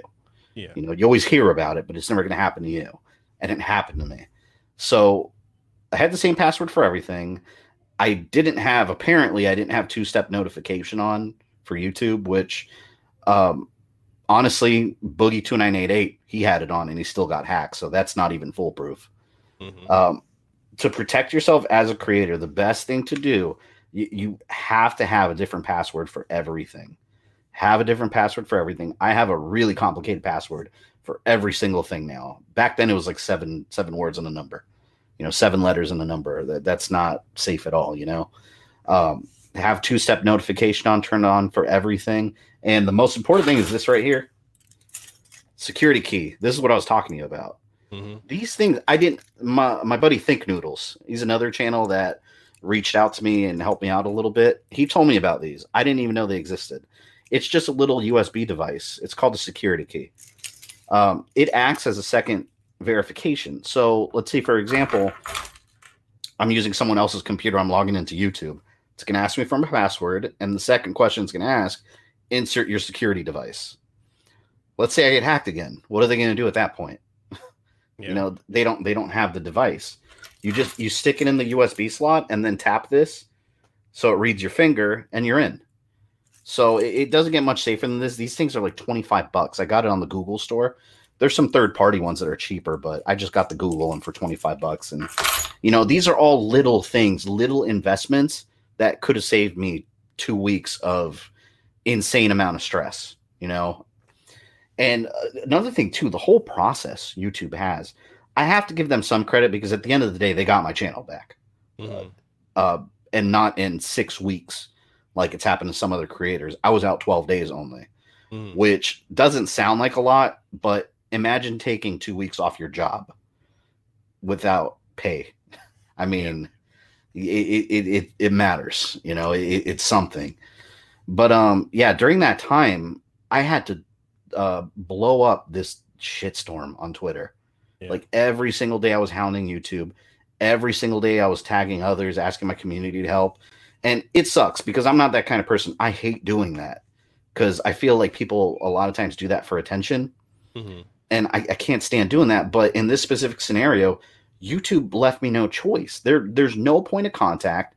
And yeah, I have a partner manager, but all my partner manager could do is forward me to creator support. And all they can do is forward my situation to the hijacking team that they don't have any communication with. So at its core, the whole support system, it needs a revamp. It really does. I don't buy this whole excuse that a lot of people give YouTube a pass because it's big and there's a lot of channels. To me, that's not really a valid defense because YouTube knows how big they are. Yeah. They should be ready to handle these kind of situations. And it doesn't seem like when these things happen, it seems like they're just scrambling and don't know what to do. I was one of the lucky ones for 2 reasons, because I got my channel back in only 2 weeks and because I even got my channel back. Some people never get their channel back. So I can't stress enough how important it is to make sure you're safe. Doesn't matter how many subscribers you have. Someday you'll grow and you'll be thankful that you spent like $20 to buy a USB security key or took time out to change all your passwords. You know, there's just so many things you can do to protect yourself that I wasn't doing. So that's why I say, in a way, I am kind of thankful it happened, because what if this happened when I had like 200,000 subs and I lost my channel? It'd be way worse. Yeah. You know, so I'm glad it happened now that I have the knowledge and I'm educated on security and I can protect myself moving forward. Yeah. I mean, another thing I really didn't like about that situation was how the responses, it took you like a week and a half until you got someone at YouTube that really was answering your questions, really trying to work with you. I mean, you know, and hang on a second. I think my headset turned off. Oh, no, you're good. You hear me? It's turning back on. Okay. Can you hear me? I hear you. All right. Yeah, sometimes it disconnects. I can hear you now. We're still in the DeLorean, okay? No, but you know, the thing I really hated was how the responses was. It took a week and a half for you to get someone that legitimately was trying to work with you and help you. And the way the responses of the person from YouTube, I was like, is this person in the Middle East or the Philippines? Yeah. You know? Yeah. And of course, YouTube doesn't really come forward with how their structure is set up. But what it seemed to me, and this is just what I gathered from the way they talk and the support level I was getting, I think that the initial creator support response is someone overseas, because you saw the response they were giving me. It was like broken English, and I was like, wait, this doesn't even apply to what I'm telling you. But whenever I actually got someone real on Twitter messages from Team YouTube, which, by the way, why do I have to go on Twitter for help? That's like me having trouble with Walmart and going to Target to complain. You know, it's that's like that, like an analogy, but it's true. It's like, you know, like, why can't I'm having issues with YouTube? Why can't I just go to YouTube? Why do I have to go to another platform just to get help and then fight for 2 weeks to get it? You know, it doesn't make any sense. Makes no sense. But that's what I think. I think whatever like higher level team that they have that actually does something, I think those are the ones based in California. Yeah. And they're the ones that actually have something to do. Because the guy I spoke with that actually got my channel back, the guy straight up told me it's a 24-hour process. So what were they doing the other 11 days when they were telling me that my request is being worked on? What did that mean? That means it was just sitting in a pile with a million other hack channels, and they hadn't even touched it. So they weren't even being honest about it, you know? And I would have been a lot more calm had they just told me, like, you know, you're whatever spot you're in, we're going to get to you around this time frame.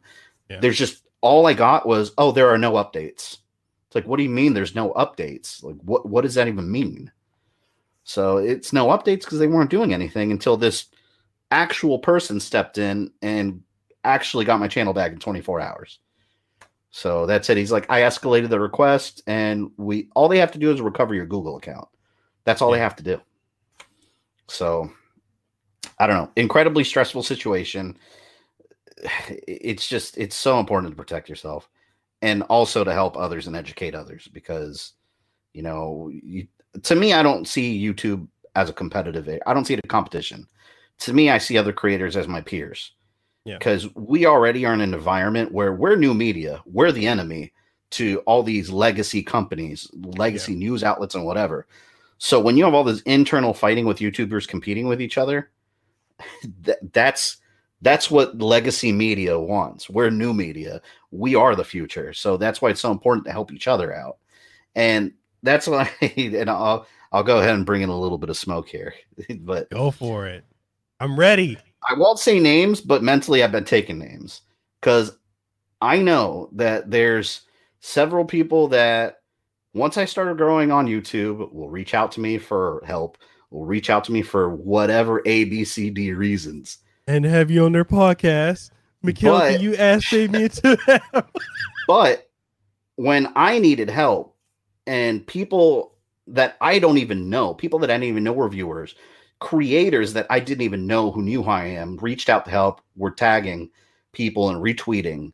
But these other people were just quiet. And then later on, like, oh, it's a shame what happened to you. It's like, well, where were you when I needed help? So, yeah, I took names mentally. Like, I'll remember things like that. So it's just creators got to help each other. They really do. Just when something like that happens, just seeing it and then clicking the heart doesn't really do anything. So yeah, it was a crazy situation, but it will never happen again, ever. I thought we were about to, I was ready to stoke the fire and get the Casanova campfire going. Hey, you're welcome to. I'm down for it. I'm just like I told you, like I told you before. You notice whenever people are, when people are reaching out to you because you're growing. Yeah. There's certain people that I've reached out to in the past that I've tried talking to, didn't give me time of day at all until I passed them in subscribers. Yeah. Suddenly, the table flipped, and I mean that I'll leave it at that. It's you notice these things. I know. I've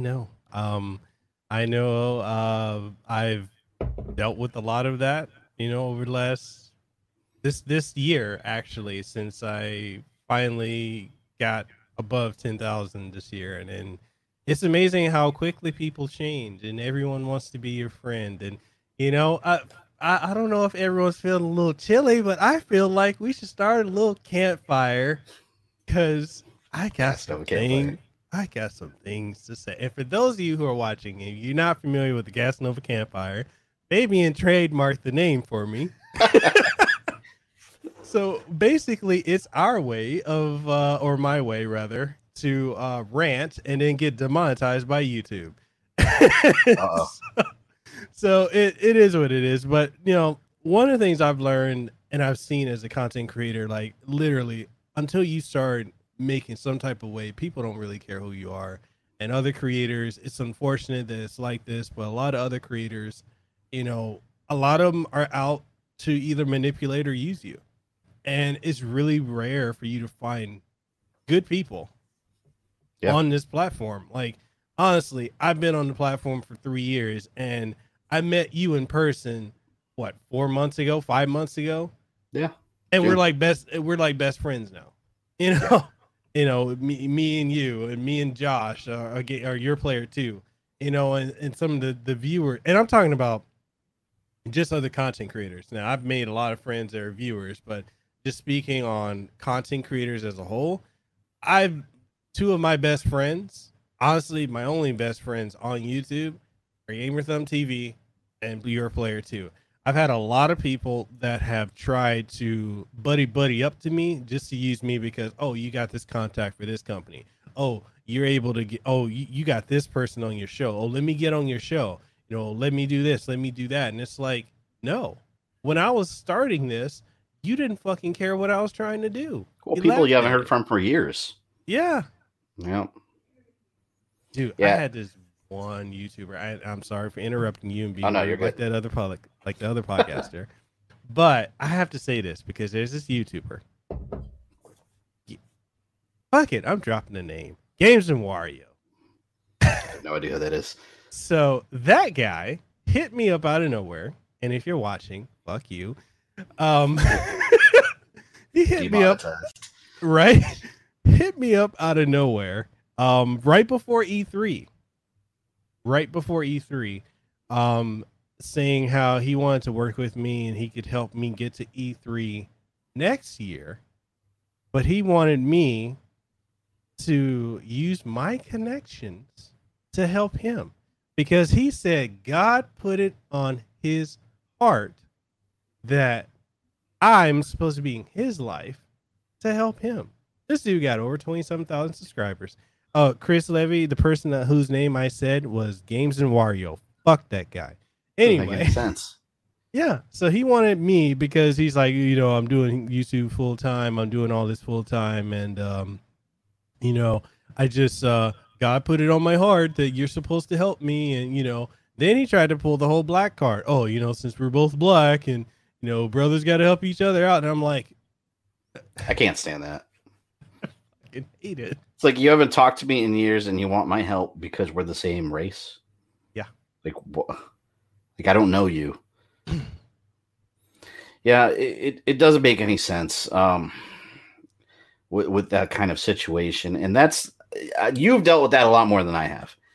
Because you told me all the stories of people that reach out to you like the second you start growing. For me, like I'll kind of those kind of people I've dealt with, but I'm just kind of short with them. Like I'll be friendly with you, but I'll kind of keep you at arm's length because I know what you're trying to do. So I try to keep my friend circle really, really small. That's how I am in real life, though. I've had the same friends since like some of my friends, my best friends offline are childhood friends. Some of them are from high school. I've always had a small circle of friends because there's always someone out there that's going to want something out of you when you have something, Yeah.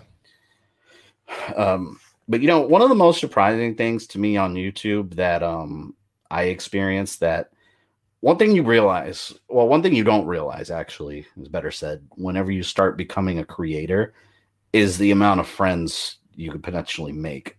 Like even creators, viewers, like when the whole hacking situation happened with me, like I saw who was genuinely concerned for me and my well-being, even across viewers. I got to say, for my viewers that are watching this, like my community on my channel kicks ass. Like they came out in droves supporting me. Some people, again, that have been watching me for years that just kind of usually lurk that I don't even know. I know Rogue Dragon. I know he's in the chat that I can't really see at the moment, but that Rogue Dragon, huge shout out to him because, man, he was every day on top of my channel just messaging me on Patreon saying, hey, this is getting posted, that's getting posted. What do you want me to tell people? And he was going in. And this is like, he's not an employee of mine. It's just, It's someone that genuinely cares. And those are the kind of good people you meet, among others too. There's other people that helped out also. But there's all kinds of people you meet on YouTube that are genuinely really good people that actually grow to care about you and your channel, viewers, other creators alike. But you, at the same time, like you were saying, you have to be careful of certain people because certain people are just looking for a quick payday on your back, So it's like real life. You just got to be careful who you associate with because I've always operated under the whole belief where you are who you are surrounded by, so you always want to keep that close circle of people that you trust, that care for you, that you care for them. And then at arm's length, kind of everyone else while still being friendly and not an asshole. So, yeah. It's, people, it can be like that sometimes. And there are times like I know for me, and especially in the situation you were going through, Fabian, like I kept tabs on, I kept a tally of names of people I'm over here like, why aren't you doing something? I'm not going to name names. I've already dropped one name, but it's just one of those situations like, why aren't you doing something? Like, there are even people that surprised me that I went to try and get some help for this, and they have I know. like, in a sense, sorry, I'm stuttering on that, but I'm trying not to say something that No, I can't know. take back. But it's like people that you and I combined don't even have the reach that they have. Yep. And it just it See, pissed me off. no, yeah, and I know exactly what you're talking about. There's another there's one YouTube creator, and this kind of, I mean, it takes a lot for me to get upset, so I kind of don't care. But at the same time, this is kind of like, well, guy's an asshole. There's one specific creator that's got a very large following that I tagged constantly. If you go through my history, you probably know who it is. I tagged constantly when I needed the help, that covers situations like this all the time when it's a huge channel. Multiple people in my audience were tagging this person. Got nothing. The other day, another channel got hacked that had a huge following. Guy makes a video the next day. Yep. So, and that's what bothers me. You get these huge channels, like these huge news channels, that they will only cover a situation like that if they can collect a large amount of views from it. If it's a large channel that it happens to. And overall, I think that's just that's a big poison on the platform, Like, you don't have these big creators looking out for everyone. They're looking out for their view count. And one person I do have to give props to is Tipster, for one reason. He gets a lot of shit for being a drama news channel. I don't particularly like those channels. I don't really follow them. Mm-hmm. But I did reach out for him to help because I consider myself a friend of the channel. I used to be there watching his gaming content all the time, which he doesn't really do anymore. But I messaged that guy, and he was on vacation with his wife, and he still got back to me. And I mean, we were paragraphs messaging back and forth, and he told me that when he gets back, he's going to make a video on it.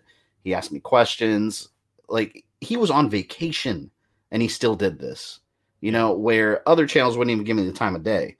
And then he made a video on it, and he did mention it. It was after the fact, after the problem was resolved. But to me, that just shows something in a person, that others don't have in them, that others don't care to have in them. And it's like the one person who, I set up that 3-way conversation with you and I'm like, I gave him shit for it later on, because then he's like, oh, what's the status of the situation? I'm like, why does it matter? I'm like, it doesn't matter at that point. I'm like, dude, you met Fabian. Like, we had dinner. We were all kicking it at that barcade. You got to meet him. We were all having a good time, and dude, I said, I don't ask you for a favor, and you owe me. Why couldn't you have just done that? And he's like, oh, well, I wasn't feeling good. I was like, I don't believe that, because you got like 4 videos dropping every day on some drama. Yeah. Just cover this. So it's like, I told him, I'm like, dude, we're still friends, but I know what box to put you in. Basically, who to go to and who not to go to in the future if someone needs whatever. Toy Bounty Hunters that you put me in touch with, great guy. Super nice guy. He jumped at the chance to help me out. He's not even a huge channel, and he still decided to make a video on it. He made follow-up videos. He's been helping other YouTubers with the same situation too. That's what I mean. Like, if you're a YouTube creator, it's important to have a circle of YouTube friends that, and actually, I don't even like saying YouTube friends, because honestly, you're a closer friend to me than most of my actual offline friends. Because when you're on YouTube, it's a different universe. Yeah. Like, that's something people don't understand. That's something you can't understand unless you're in here. Like, my own fiance doesn't get it. How, like, I have some closer friendships with creators than I do with people I meet and see in real life. And it's just like, I don't even know what to describe it as. It's like, I hate comparing it to the military because it's wildly different. But I think you guys will get what I mean. Like, in the military, people are in the same organization. It's almost like a little brotherhood, right? It's kind of the same idea with YouTube creators. You form these special bonds with people that are in this grind with you. It's just a completely different level of friendship than people on the outside, because this is a challenge I had when I first started. people on the outside that aren't in the YouTube thing, they don't get it. Like, they don't understand like what you're doing. They don't understand what you're doing and why you devote so much time to it, and how someone you talk to typing can become a close friend. You know, it's a different universe. But like I said, I would never give it up for anything. That's why whenever I got hacked, I posted on Twitter because a lot of people kept reaching out to me, which I appreciate. I don't want to seem ungrateful. I do appreciate that people kept reaching out to me, asking if I was doing okay mentally. But it was important for me that people didn't feel sorry for me, because when that happened, like in my mind, like I'm not a victim. When that happened to me, it was time to go to war, and I was going to get my channel back. And people were like, well, what if you don't get your channel back? Not an option. I'm getting it back. So just every day doing what I needed to do. Weren't some people saying like make a second channel? And I'm like, what the hell? Yeah, some people were like, why don't you just make a second channel? It's like, why? Like, I don't. And another thing too, which this blew my mind, and I extremely appreciated it. I had viewers coming up to me, well, not coming up to me online, but I have viewers DMing me like, if you need help with bills this month, you know, start a GoFundMe, I'll donate. You know, people were offering to pay the ransom, like, for my channel. And I was like, well, like, that's why I instantly was like, I don't want anyone's money. You know, I don't, because to me, as a creator, I think that's the worst thing someone could do. That, to me, that's taking advantage of your audience. You know, my audience, any creator's audience, the best thing you could do to support them is go in the traditional route, watch their videos, Patreon, become channel members, super chats, those things. I don't want someone's money because some criminal is holding my channel hostage, you know.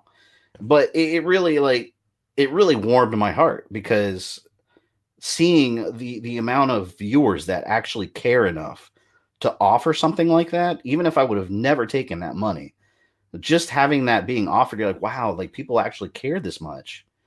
Like, it just really opened my eyes to how much I'm never going to stop doing this. Like, it's that important to me. I'm at that level where this is my career until I drop dead. Like, that's it. Yeah, man. But yeah, second channel wouldn't solve anything. I was just reading Rogue Dragon's comment. How would a second channel even solve any? It wouldn't. It wouldn't. I would be starting from scratch for something. Why would I do that? Doesn't make any sense.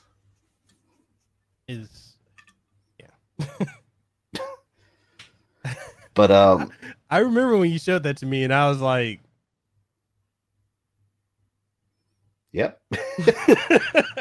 It's funny too what I was saying. This goes back to what I was saying a couple minutes ago about how people outside of YouTube don't really understand like what it's like, because even my own fiance, I told her, like, people are offering like to pay this ransom, and they're offering to GoFundMe. And she's like, well, why don't you take it? You might need the help. And I was like, no. And she thought, like, she just wanted the family taken care of. I get it.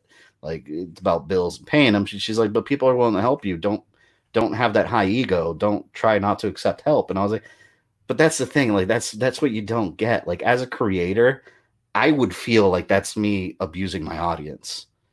Like, you know, and that's something you can't teach. That's something like you just, as a creator, that's something you just have to learn. Like, you don't do things like that. And, you know, I guess we can touch on this too. It's like being a creator, especially when you make this your full-time job, or career, not job, rather. It's a very lonely place if you don't have people that are in the foxhole with you. Yeah. And dude, I gotta thank you. Like, real talk. And I'm trying not to, you know, shed some thug tears here, but dude, you know, I've been dealing with some shit lately, with my own family, and it's like they don't understand it, and sometimes your partners can't understand it, and it wears on you. Yeah, it happens. And I know you and me have had so many late night talks about this because we both have spouses, and I gotta say this, mine, I love her to death, and without her, this would not have been possible. I mean, she was pregnant when I started. It was everything logical went out the window when I started my channel. Everything logically said I should keep my job. We had a baby on the way. Another thing I didn't touch. She got fired like a month after I quit. Like, we didn't even know that was going to happen. Long story short, she got fired because she was pregnant. It happens. Companies, all they have to do is fire you and give a different reason. That's why it happened. So, like I said, logically, all this shit was happening, and she was there by me every single step of the way. Having said that, you know as well as I do, the spouse isn't always this person that just sits next to you and supports you. Yeah. There were fights plenty of times. There were times when she was doubtful that anything was going to come of this. I need to get another job. I need to do this and that. And sure, there's still times like that. It happens. But when you decide to go full-time on YouTube, one thing you have to remember, of course, if you're not just by yourself in life, which some people are, one thing you have to remember is not just you going on this journey. You're taking the people in your life with you. Yeah. You know, people in your life are gonna be affected, and it's gonna cause bumps in the road. You know, there's been situations where I have this nice clean schedule on the calendar. I'm gonna do this that day, this that day. Oh, we got in a fight that day. This got pushed back a week. So things like that happen, and that's why it's so important as a creator. You have to have a balance between content creation and your personal life, because it's going to affect your personal life in some way, and it's up to you whether it's going to affect your personal life in a positive way or if it's going to be another stress factor to you and your family. So, and that's something, you know, I'm not the perfect YouTuber. That's something I struggle with weekly. That's probably something I'm always going to struggle with, but it's part of it, man. That's why whenever people decide to go full time, it's not sunshine and rainbows, man. It's harder than any job I've ever had. Aside from just creating content, it's like 3 to 4 full-time jobs wrapped in one. Yeah. And somehow I have to manage a family and a social life. So that's the reality of it. And I'm not trying to scare anyone away, but it's important to know the reality behind what it is. It's a really difficult undertaking. And I know you, since you've started it, you've personally, I know I told you about these things, but I know you've been experiencing a lot of that, you know, and that's, you have to. It's part of the process. It's part of the process. It makes you a lot stronger, and it teaches you. That's the most important thing. It teaches you. And before I say what I'm about to say, Zachary Powell, shout out to you, man, for becoming a patron on my Patreon. Oh, you nice. didn't have to do that. I appreciate you doing that. You know, all the content I put out, same thing Fabian says, you know, we put out content, it's free. If you want to support, you know, watching our content, sharing it, liking it, that helps. But if you want to take that step further, we greatly appreciate you folks doing that.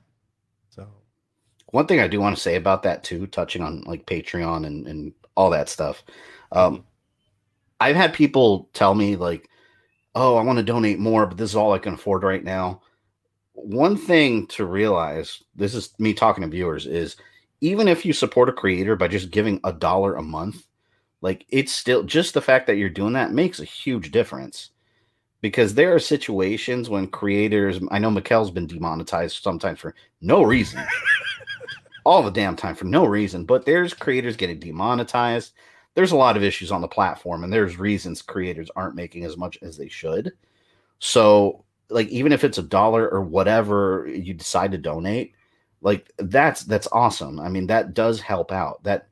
And you know, it might not help pay an electric bill because it's only $1, right? But mentally, you're like, okay, I'm doing something right. My community cares about my content. It's really uplifting seeing that. So the dollar amount doesn't matter. So I just want to make that clear for anyone that, because I've had that issue several times where someone will just be like, man, I don't get paid. I can't donate. It's like, that's okay. It's okay. You know, and the one thing, I'm glad you and we don't do this. I've seen some other, I'm going off on a tangent, and I meant to come back, and I will come back, people, to my point. But, you know, campfire just got a little warmer. You know, I'm feeling a little toasty, so I'm going to say it. I've seen creators that you can only get in their Discord. They will only play games with you online. Oh, my God. If you I'm so glad you brought that up. If you become a patron. And I'm gonna say this to you guys as viewers, if anybody makes you pay to do something that's free, like playing a video game with them, or just for them to acknowledge you, or just to be in a group chat to talk to them, it's not a creator you want to support. No. Yeah, if I'm trying to say things without saying names. All right. If any creator, for example, I can do this. If any creator, for example, has a Patreon, right? And you have to pay like $5 a month just to be able to play with them, something like that, it's disgusting. It really is. Like, for example, and here's one thing they're missing out on, right? Those kind of creators, they think they're missing out on $5. Yeah. What they're really missing out on is forming these really strong bonds with their community. That's what they're missing out on, and that is invaluable. You know, like, for example, when I did my Friday the 13th stream and I'm playing with people online, I like doing those streams every once in a while when I have the time. I don't charge people to fucking play with me. You know, like, it's fun. It's your community that comes to your channel, cares about you, watches your content. Why are you going to ask them for money to play a game with you? You know, at that point, you're an opportunist. That's what you are. You're an opportunist. You're just looking for money from your audience. Yeah. You know, I always keep my Patreon stuff there for people that want to donate. And that's why when you look at my Patreon, I don't have a whole list of rewards where you get fucking this beer bottle with my autograph on it for $10 a month, you know? Like, nobody cares about that. You're not going to send people like a picture of yourself and smiling and say, I'm GamerThumb. Like, I'm not going to send you guys, like, pay me $5 a month and I'll send you my nudes and freaking lingerie photos. Like, that's ridiculous, you know? And that's why I always tell people, like, do this only if you want to, you know, because if it's any other reason, you're going to start getting people donating that just want something, you know? Man. But yeah, it's the thing. Like, see, I'm so big, and this is gonna get me on another tangent. I'm so big on. I got a crystal. Let's incant this. I have so many. I forgot what I was gonna say. Oh, Road Dragon wants to know when you're gonna sell your bathwater. I mean, you guys want my bathwater? I'll sell it. You know what? Belle Delphine, that girl that sold her bathwater, people were giving her shit. Props on her, because she figured out how to make money on something ridiculous. Who is buying that is my question. If you're buying that, that's on you. Like, I know people buy some stupid things in the world. Bathwater, like, of course she's gonna sell her bathwater. Oh my god, that made me forget what I was going to talk about. Oh no, but now I remember. But I'm always. The most important thing on my channel, more so than views, memberships, whatever, is engagement with my audience. I've learned that is something you cannot put a price on, you know. And this takes me to all these channels that, you know, all those channels that say that live streaming kills your channel. You know, God! All these YouTubers were making videos like live streaming kills your channel. Here's my analytics. Well, here's the problem with that. At that point, you're only focusing on numbers. Yeah. You know, you're forgetting that those numbers represent people. Even if that were true and your channel slightly takes a dip in numbers when you're live streaming, what you're not putting a value on is that engagement with your viewers. That's one thing I've been told repeatedly from my own viewers that they like. They don't care what I'm playing for the most part. They just want to be there to engage and have fun with others. And not just with me. When you build a community, people talk to each other in the chat. That's what these channels are missing out on because they're worried that they're not going to get their $5. Analytics are overrated. Oh, holy crap. I got another shout out to Edward with the $25 Patreon membership. Dude, thank you. Seriously, if you guys are supporting Mikkel, well worth it. I'm serious. I mean that wholeheartedly. You learn a lot from the people he talks to. And I'm not trying to be his hype bitch. Yes, he is. I'm being completely honest. There's very few creators I will say that about, that they're worth you investing your time and money in. Like, He's got a great podcast, ton of fun streams that keep me up way too damn late when I got to drop my kid off in school in the morning. But you're worth every penny, man. You really are. I mean that. Man. Oh man, I feel like I interrupted you. You were saying? No, I was done. Oh no, I finished what I was saying.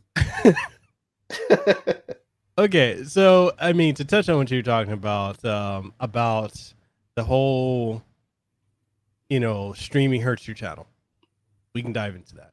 And I'll come back to what I was going to say like 3 topics ago. So, there are 3 people, 3 creators that have been streaming on YouTube, and it's done nothing but grown their channels and their brands. First one, you. Second one, Josh with his 90-day experiment. And third person, me.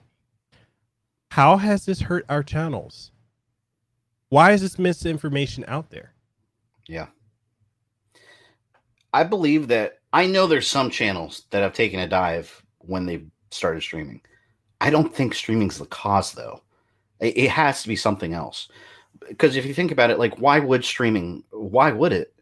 Streaming keeps people on the website. YouTube wants people on the website for extended periods of time. So logically, why would that hurt your channel? It doesn't make any sense. And I think it's a whole, and here is where we can easily get into an hour talking about algorithm experts. Ooh. But you've got all these people out there that claim to be algorithm gurus. You don't know shit. You don't. Because I have a contact within YouTube that I took several algorithm classes under her, and I asked several questions, and she doesn't even know how the algorithm works because it's Skynet. It's a self-learning AI. It's constantly learning daily. One day the algorithm could like something, the next day it might not. You don't know anything about the algorithm. Anyone that pretends to is selling you snake oil. Oh, did you see? Chip says that the argument that they were making is YouTube puts you in a different category when you post videos. It gets buried somehow. Question: how do they know that? Exactly. That's my thing. It's guessing. It's all guessing. Why hasn't that happened to me? Why hasn't that happened to you? Why hasn't that happened to Josh? Josh has the data to back it up. Mm-hmm. That he didn't experiment for 90 days, and all he did was grow on it to the point where he's thinking of doing it, just moving forward. Yeah. My channel didn't really start growing steadily until I started streaming. That's when I really started having an accelerated, just strategic growth. It's because I was streaming. But that's why I think that's BS. Putting all the data aside, some big YouTubers will share that, like, oh, here's the proof. It's probably something else because the algorithm likes and dislikes a combination of a million different things. Mm-hmm. It's not just one thing, so you can't be like, oh, it's the live streaming that did it. Well, what if it's 20 other things and not the live streaming? What if you just live streamed once or twice and didn't do it enough to where, the algorithm's kind of getting used to your channel and knowing where to put you? There's so many factors that when someone tells you they understand the algorithm, they don't. They think they do. I believe people believe they do. But the cold, hard facts is that people working at YouTube don't even understand the algorithm. That's word for word what I've been told by people at YouTube. Yeah. And there's a lot of people that when you're a content creator will, and you'll, people that have reached out to me. I'm at the both of and being like, damn, I almost name dropped. No, but not just one. I've had several people actually try to reach out to me, like, to take like seminars to learn the algorithm. It's like, get the hell out of here. Like, I'm not paying you for any, like, what do you mean? You don't know anything. You don't. I don't know anything. I just create my content and call it a day. That's the thing about being a YouTube creator. Once you're so obsessed and focused with the numbers, you've lost what it means to build a connection with your audience. Yeah. That's going to trump anything that the algorithm wants long term. People are looking for this rapid explosion of growth. based on numbers, and it shouldn't be rapid. If you're doing it right, you're going to grow slowly and steadily. That's how you should be doing it. Because you know what? If you grow too fast, you're going to burn down just as fast. You know, because that just means people are interested in like one thing you did, and then they're going to go away later, and you're going to be like, where'd all my views go? You know, so you want to see that slow, steady, like with anything in life. You know, it's slow, steady improvement.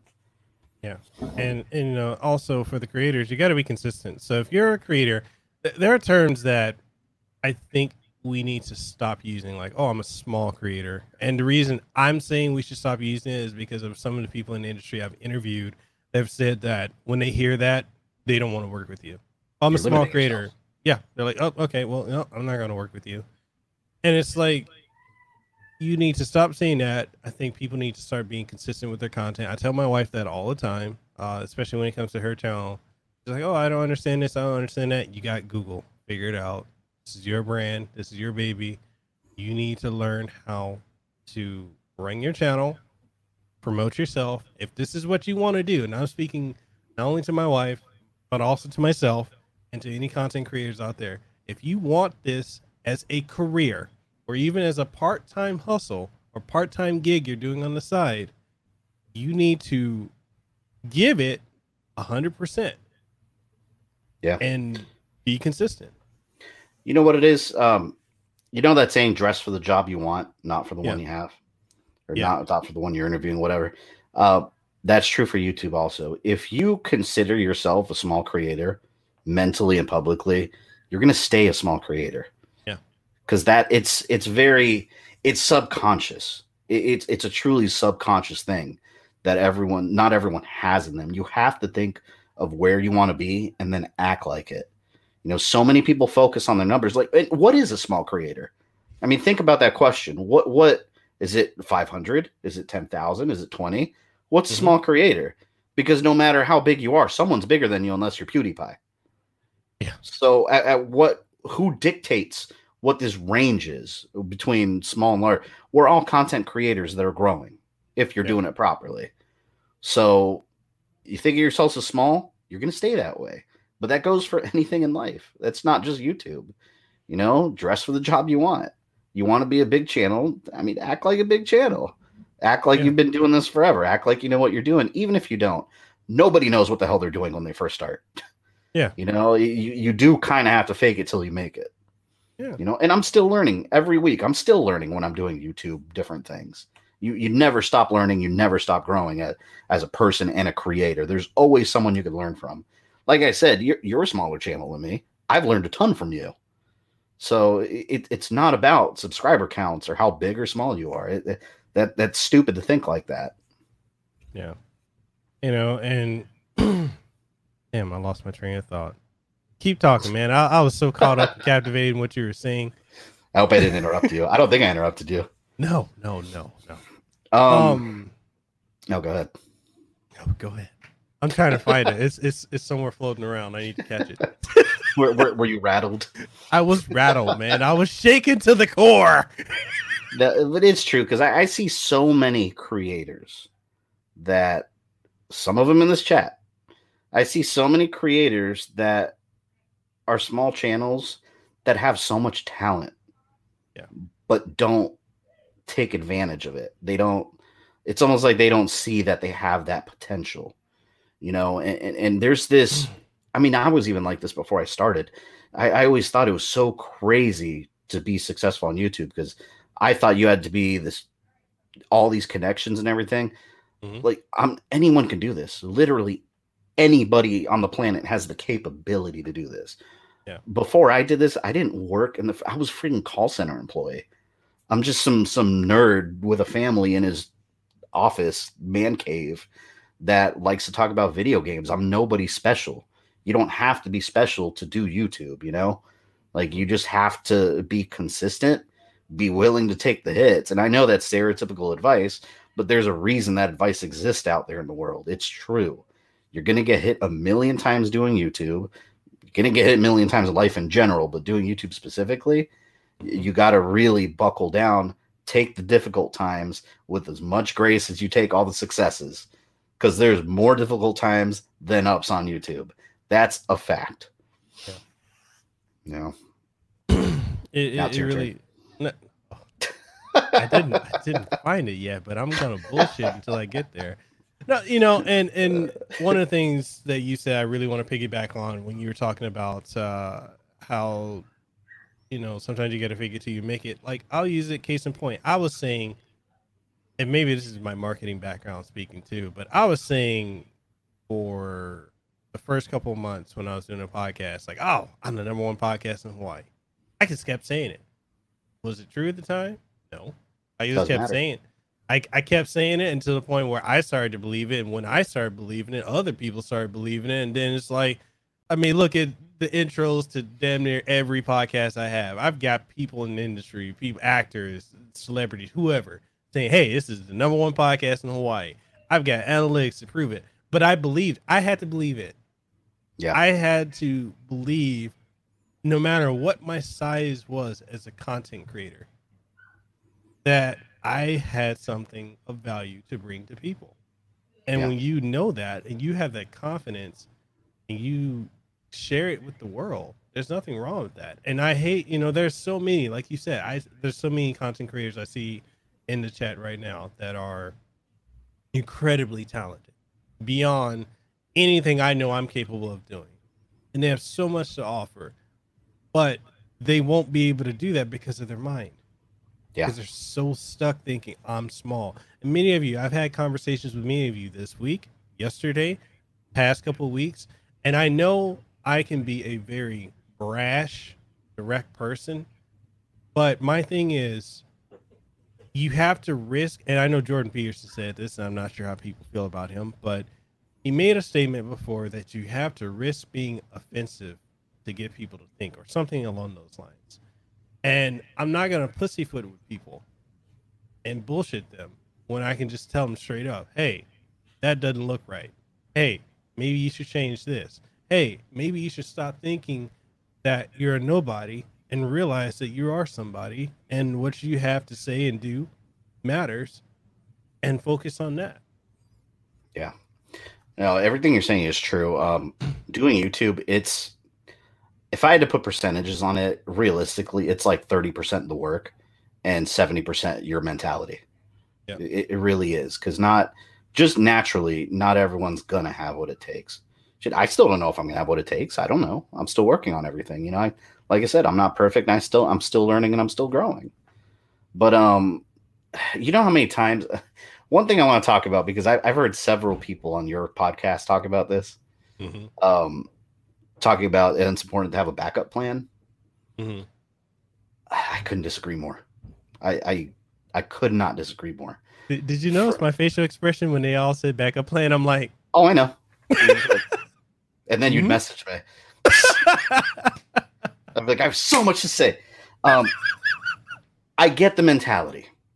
As human beings, you want to feel safe. You want to feel secure. The reality is that nothing is secure. You can have backup plans A through Z to infinity. Not one of those is going to be secure. You might believe they are. But to me, like, when I first started, and this is one part where it caused a lot of friction between me and my fiance, because she's very different than I am in terms of that way of thinking. She's all about backup plans and security. I'm all about like my one wife. thing. Exactly. I'm all about picking one thing and deciding that that's what I'm going to do. So to me, like I said before, I understand why people use backup plans, but in my mind, I think backup plans it's a distraction. It's subconsciously an out, so when things get tough, you're like, oh, well, thank goodness I have this backup plan. Let me quit this, and I've got my backup plan. No, like, for me, when I first started this, it was like, I'm going to do this or I'm going to die trying. That's it. And whenever me and my fiance ever got into it, and she always questioned me, like, what if it doesn't work out? I don't like what ifs. So she's like, what if it doesn't work out? Be real. What if it doesn't? I was like, it will, because it has to. Like, I have to make it work. So I'm going to do everything in my power to make it work. And that's it. There's no other option. I can't deal with backup plans. Like, to me, it's such a distraction from going after what you really want and staying in the safe zone. No matter what you do in life, if you're playing it safe, you're not going to get where you want to be.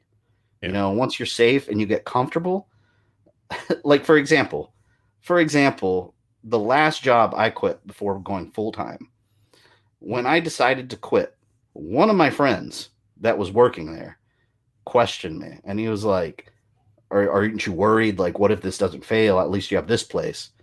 He doesn't have a job right now. That entire call center a couple of months ago shut down. They fired all the managers. They filed all the higher up managers, all the ground level employees. He's looking for a job right now because that whole call center shut down. And here I am making my YouTube videos. So the question is, what was more secure in that scenario? You know, That's why I'm saying, like, had I not given into what I wanted and I stayed with the secure option, I'd be jobless right now. Just like everybody in that building that had been there for 20 plus years. So, I mean, the takeaway that I want people watching this, the takeaway I want you guys to have is, if there's anything you want to do, yes, be aware of the risks, but don't let that make a decision for you. If there's something you want to do, decide you want to do it, figure out how you want to do it. If there's something you enjoy doing, figure out how to make money from it and go for it. There's really no excuse other than fear. Yeah. And fear is the most dangerous thing to somebody that is a creative person. Fear stops you in your tracks and keeps you in the same place. It's okay to be afraid. I'm afraid monthly. You know, some months I'm like, oh, I did pretty good this month. Let me go buy a arcade 1-up machine. There's other months where I'm like, shit, I don't know if I'm going to be able to pay the bills this month. It's scary, but that's not going to keep me from doing what I want to do. You know, you can't act on fear. You have to just decide. That's the word I keep trying to push. You have to decide, because that's what life is about. Decisions. Yeah. You are where you are because you have decided to be where you are. Mm-hmm. That goes for everybody. But that's my preaching right there. I like what Edward Bishop just said. He said fear is false evidence appearing real. I agree. Yeah. And that's one thing I've debated with my fiance before too. Like when we've talked about things, fear it's imaginary. Because I mean, think about that. Fear is a real emotion. We all feel it, but it really is imaginary at the same time, because fear is when you're worried about things that haven't happened. So what are you afraid of? You know, you don't know what's going to happen. It's the enemy of creativity. Fear destroys creativity. Yeah. And I see so many people, so many close personal friends of mine that want to do something more with their lives and won't, because they're scared to take that step, that uncomfortable step that you have to push yourself to succeed. Life is scary. It's supposed to be. This content creation specifically, like whenever you remember when the monetization changed to, you had to have like 400 watch hours, something like 400 watch hours, 1,000 subs. I like that. I like that they did that, because in my opinion, it weeded out the people that just aren't going to make it. Yeah. You know, because at that level, let me tell you something, you're making like 25 cents a month anyways. Like if you're at that level. So what does it matter? You know, it's all about how you react to it. And it weeded them out. So I like that they did that, because this should not be easy. Nothing worthwhile should be easy. It should be a really hard, difficult climb up. And it is, because that's how life is. That's how most good jobs are. That's how YouTube content creation is. It's hard, and it should be. And the people that make it to the top are the ones that are just going to persevere. But like I said, I don't even know if I'm going to be one of those. I might not be one day, but I'm sure as hell going to try every single day. You know, if you think about it too, this whole conditioning that we have where we think that we just need to have a job and there's security in it. I mean, if you think about it, it's only within the last 100 or so years that jobs have been set the way that they are. Before that, people had trades, they had specialties, they were entrepreneurs, they had to do something, you know. And it's the thing now is you look at it, and it's crazy how people are so terrified of change, of actually not even change, but the fact that they have to actively make a choice to do something and not be told what to do. And that's one of the things, like I'll share this. I argue with my wife about that all the time. I'm like, hey, I don't want to have to tell you you need to do this, or you should do this, or you should look into this. I want you to know. Like last night, I had to do a review of these headphones, and I told her, like, look, I need you to do a panoramic, and I need to give you the camera, do a panoramic, and go. And then she's like, well, do you want it to be like this? Do you want me to? I'm like, I don't fucking. And I said this. I said, I love you. No disrespect. Don't take this personally. I know you what will. you're gonna say. But I don't fucking care what you do. Just record the goddamn footage. I don't need to tell you because I need you to. I need to know. I said because if you're going to go into this full time, because that's her goal too, is to be a full-time content creator. Gotta make decisions. You literally, you got to be confident in it. And I tell her, I'm like, what do you think I do with my videos? You think I write a script or anything like that? I used to, and then I realized that I can just hit record and talk, and then just figure it out from there. I'm like, all I need you to do is record it. If it's good, I'll use it. If it's not, I won't. I said, I don't need to tell you what to do. And I think so many of us are so conditioned, you know, to seek approval. And I think that's probably what it is seeking approval, you know, especially like, you know, now I get to five topics back. I finally get to round about what I was going to say. We've come full circle. Yeah, we come full circle. So like the challenge in the loneliness of being a full-time content creator. I mean, you and I, we talk about it daily. I know Harris Heller has made a video about it, about how lonely it is and how families and people who don't do it, they don't understand it. And I know for me, you know, the last couple of weeks, like I was stressed, like, God, can I make the rent? And I remember talking to you about that. Like, dude, I'm freaking out about it, you know, or my wife, because my wife did. She's like, you got 3 months to make this happen. You got 3 months to make, you know, such and such, or if you don't, you need to go back to doing a real-time job. And I'm of the mindset, look, no, I decided to do this. I made the decision because it was either I was going to stay at that job and get fired, or, you know, leave of my own volition and do something that I want to do, something that I'm building upon. And I'm like you, if I decide to do something, I'm going balls to the walls. Hell, high water, I don't care what's coming. You know, I want to do this, and if I'm going to do it, you're not going to stop me. Yeah. You know, and it's like when I think about how I got into YouTube, and this actually goes back to my job at Hawaii Pacific Health, because when I was working at the help desk, there was this one guy who kept, and his name was Eric Ching, and yes, I put that motherfucker's name out there because I think you told me about this guy. Yeah, he always kept saying like how I would never make it. I'm just stupid. If I wanted to do YouTube, I should have did it with the reaction videos years ago, and I'd never make it. I'd never do anything relevant. Boom. Yep. Prove those people wrong. Yeah. Honestly, that's a huge motivator. It is. Those kind of people don't understand that when you say that to someone that's a creative, determined person, all you're doing is fueling them. Like you're fueling. Like I loved it when I first started, and people were like, "Why are you doing that?" And I was like, "Got to prove this person wrong. Got to go down the list and prove this person wrong." But more importantly, it's about proving it to yourself. I think more than some dude at your job that doesn't understand anything but 9 to 5. You know, it's more about proving it to yourself and your audience that you're worth watching. But like I told you many times, I think you do a great job with that. You really do. You do a great job getting your videos or doing quality content. Like you don't just slap some shit together. And every interview you have, I watch.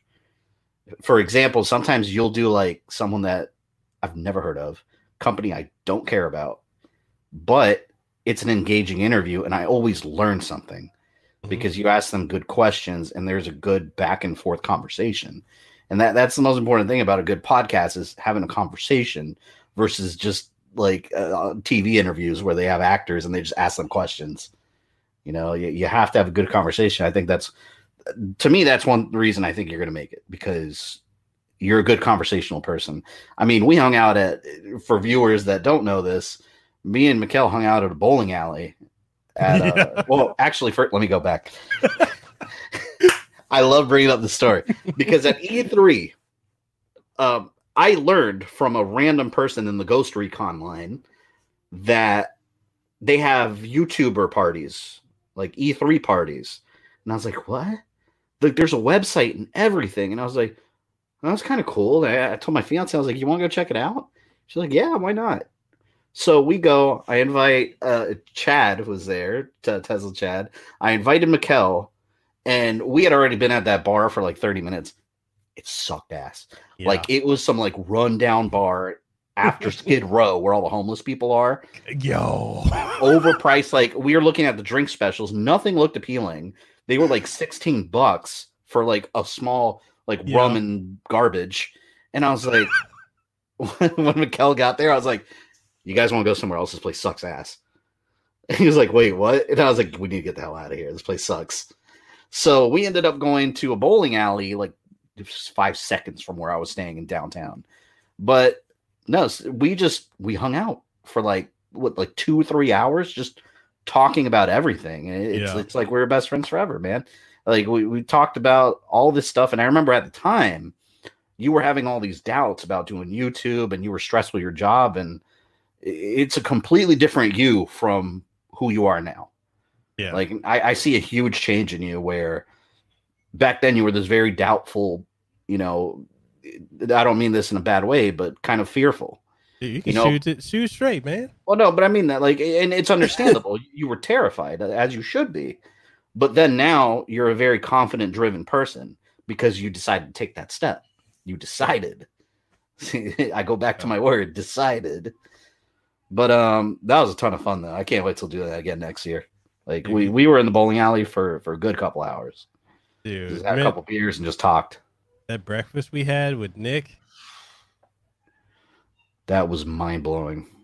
Although I went the next day with my fiance and I was pissed off because I was like, this place is so good. Like, she got pancakes with whipped cream and strawberries because they asked, like, you want whipped cream and strawberries? Sure. Mm-hmm. Those motherfuckers charged for the whipped cream separately. They charged for the strawberries separately. I was like, you charge for toppings? Like, am I getting charged for the ketchup for my fries? Like, but that place was delicious. That place was delicious. For those that don't know, yes, we had breakfast with Nick, the voice of Leon S. Kennedy in Resident Evil 2 Remake. That was awesome. I remember texting you. I was like, hey, you want to meet you want to meet Leon from RE2? And you were like, no, you didn't text me. Did I? No, we were walking around, and I don't know if Lahua or my fiance needed something. We were in a store, and you were like, what are you doing tomorrow morning? And oh, yeah. And I was like, well, it's funny because me and my fiance had plans for the whole day. So that's why I asked you. I was like, why? You're like, you want to meet Leon? And I looked at her. I was like, hey, you're going to sleep in tomorrow. I'm going to take an Uber, and I'm going to go meet Mikkel. So, yeah, then I went over there. Man, Nick, let me tell you about Nick. Every time he talked, I saw Leon. Right. But the guy looks like he could play Chris Redfield in a live action movie. Yeah. Like, he looks like Chris Redfield, like a live action Chris Redfield, more so than the actual Chris Redfield we got in the movie.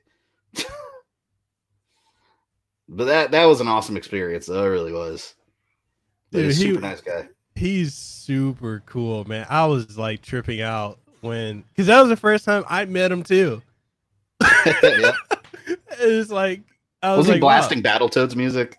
Dude, he was blasting because when we left and he took us to like Muscle Beach, he was blasting Battletoads music. He was blasting Castlevania 3. He was playing Beginning, not the remastered or the remakes. He played the original Famicom Beginning theme from Castlevania 3, and then he was playing what else did he play? He's playing Batman NES. Oh, the Sunsoft one. The Sunsoft. He was badass soundtrack. And it's like who was looking at him. She's like, "What are you?" He's like, "Oh, I'm a gamer."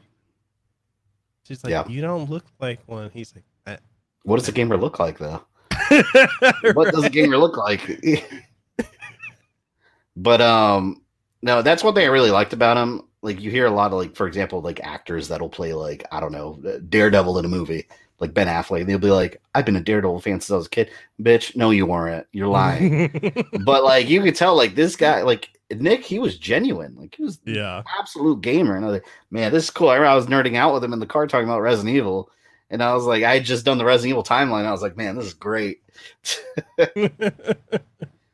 Yeah, it was awesome though. E3 next year is going to kick ass. PS5 and Xbox Scarlet are going to be there too. Yeah. So next year. Okay, so for people who don't know, this is my experience going to E3. And actually, before I go on that, let's talk about E3.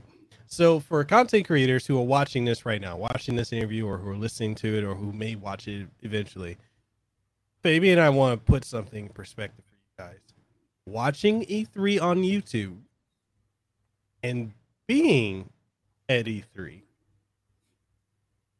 worlds apart. Yeah. Entirely different experience. Yeah, there's no comparison. Like that's why I get so pissed off when I see Review Tech USA. I'll name drop him because I watch his channel and I usually watch his content. But he criticized every single year. He repeats the same video. Like E3's on their way out. This might be their last E3. It's irrelevant. Being there, I spent years just watching. There's no comparison. There really isn't. Actually, like seeing a trailer for a game coming out 500 years from now, and then being there in this environment, not even just playing the games, but just being around other people, like a ton of other people that love the same things you do as much as you do. There's no comparison to that. And even just testing these games out early, talking with developers. I know you know a lot about that, forming connections with people in the industry. If you're a creator, do your best to go to E3. You're only doing yourself a service. You're doing yourself a disservice by sitting on your computer and saying it's irrelevant when you've never been there. Yeah. I remember walking into the Xbox building, and it's the same building where they always do the conferences. The scale when you walk in, it's mind-blowing. Right when I walked in, there was a giant Gears of War 5 setup on the right side. Behind the wall, they had all the... There's a huge back section that you don't see, which is where everyone comes out of. They had everything set up. People were playing Doom Eternal. I played the new Battletoads. There was so much cool stuff there. And this is all stuff that, none of the Game Collector was there too. He can vouch for this in the chat. But these are things you don't experience with people that are like you whenever you're sitting at home watching it on TV or on YouTube or whatever. E3 is not irrelevant. Maybe it'll go away at some point. Who knows the future?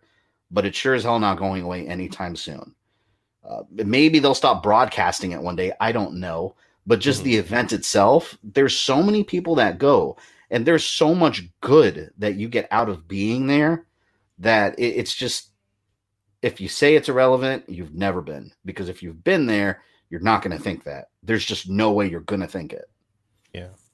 And, and to touch on that too, like, I remember, because we've had this discussion many times, the YouTuber Sphere Hunter, she's close friends with my friend Ruben Langdon, Dante, and Ken. So I saw her video, and that was her first time going to E3. And her recap video was saying that it's not worth going. It shouldn't be open to the public. And I watched it, and I've even talked to her about that. And I told her, I said, it really comes off that, I said, I'm not trying to take shots at you, but it comes off like you're ungrateful because you were flown there by, what's the company? CD Projekt Red. They flew you there. They took care of everything, flight, hotel, all that. You were fully taken care of. And you got to be at the Microsoft thing with Keanu Reeves. A lot of us didn't get to do that. Yeah, that's not for regular people. That's a whole nother level of E3. I'm just saying, if you're a YouTuber who's put up like 19 videos and you've got over 100,000 subscribers, and you're talking about something that normal people can't, don't normally get to go to, being irrelevant and not worth it. Check. I don't normally say this, but I had to straight say it. I was like, bitch, check your privilege. Small kind. My whole thing about that, like, yeah, everyone's gonna have their opinion, but why didn't she think it was worth it? That's my question, because like I can't imagine going to the conferences and then the actual event and the show floor and coming off thinking that wasn't worth it. Like maybe she didn't play her cards right, because there's a strategy to it. It's my second year this year, so I did a lot better than I did last year in terms of what I wanted to see. I saw everything except for Link's Awakening. I saw everything I wanted to see. I played everything I wanted to play. I got all the collectibles I wanted to get because I knew where to go. I knew what to come back to later. There's a strategy to what you do and when you do it, when you're there, that you learn just by being there and knowing where everything is on the show floor. So since you're saying it was her first year being there, maybe that's why. Maybe she didn't strategize on like what to see or didn't get to see certain things, because some of the lines are really long. She was unimpressed with the whole thing. That was her thing. She was unimpressed, and she felt like regular people shouldn't have been able to be there with people with press badges and industry stuff. I gotta completely disagree. I do too, and I told her the perception of that. If I'm just hearing this from you, like as being someone who was there, and I got to go there because of Vitrix, the company that I'm wearing the headphones of the company that sent me there. Yeah. For me, it was amazing to be there. I've always wanted to go to E3, and as a fan of the gaming industry as a whole, that was awesome. There's nothing like it. And to say that, it's not worth going to, it's not worth spending $200 to go there. And it's like, I don't know. I'm trying not to rant because I know I'm gonna have her on my show soon, but I'm just it rubbed me the wrong way. Yeah, I mean it's true though. Like I said, I mean she's gonna have her own opinion, and there's plenty of people that share her opinion, but doesn't mean I have to agree. I thought it was amazing, amazing experience that as long as it's going on and I have the ability to go, I plan on going. Do you remember that Uber driver that tried to kidnap Leo and I? No, I think you told me about that. No, I wasn't there. Ilani was there. You weren't there.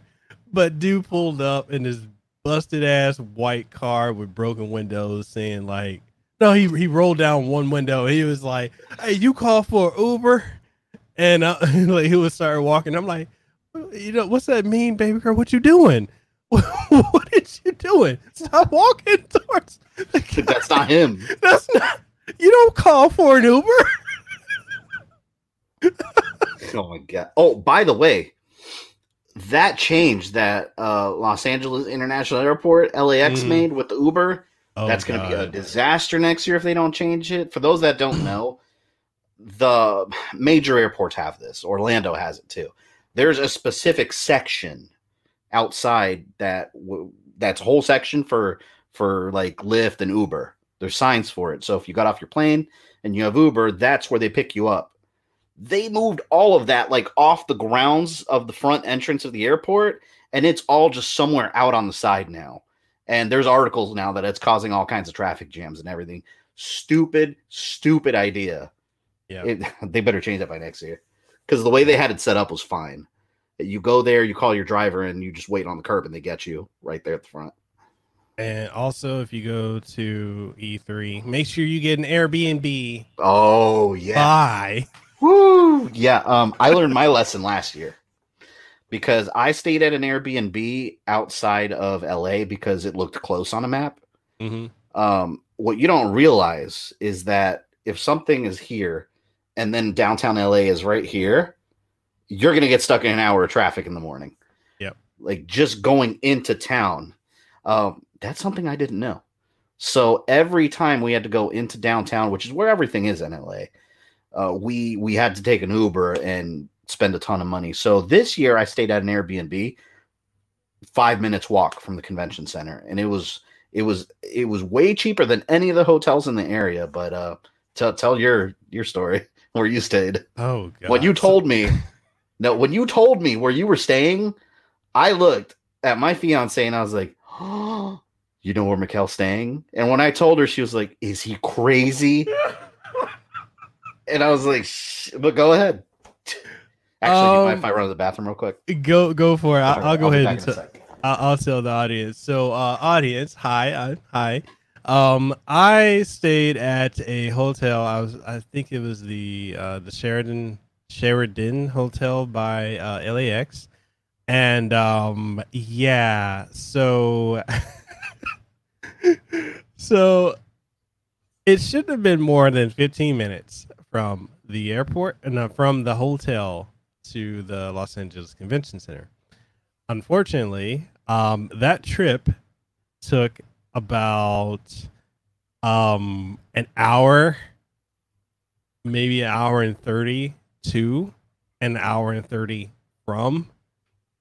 So yeah, I had the option of getting an Airbnb, but because I had never done one in California, I wasn't too sure, and I thought that, oh, if I get the Airbnb, what if it's in a sketchy area? I was like, no, I just get the hotel. And oh god, not to mention the whole thing with the hotel, we couldn't check in till 3.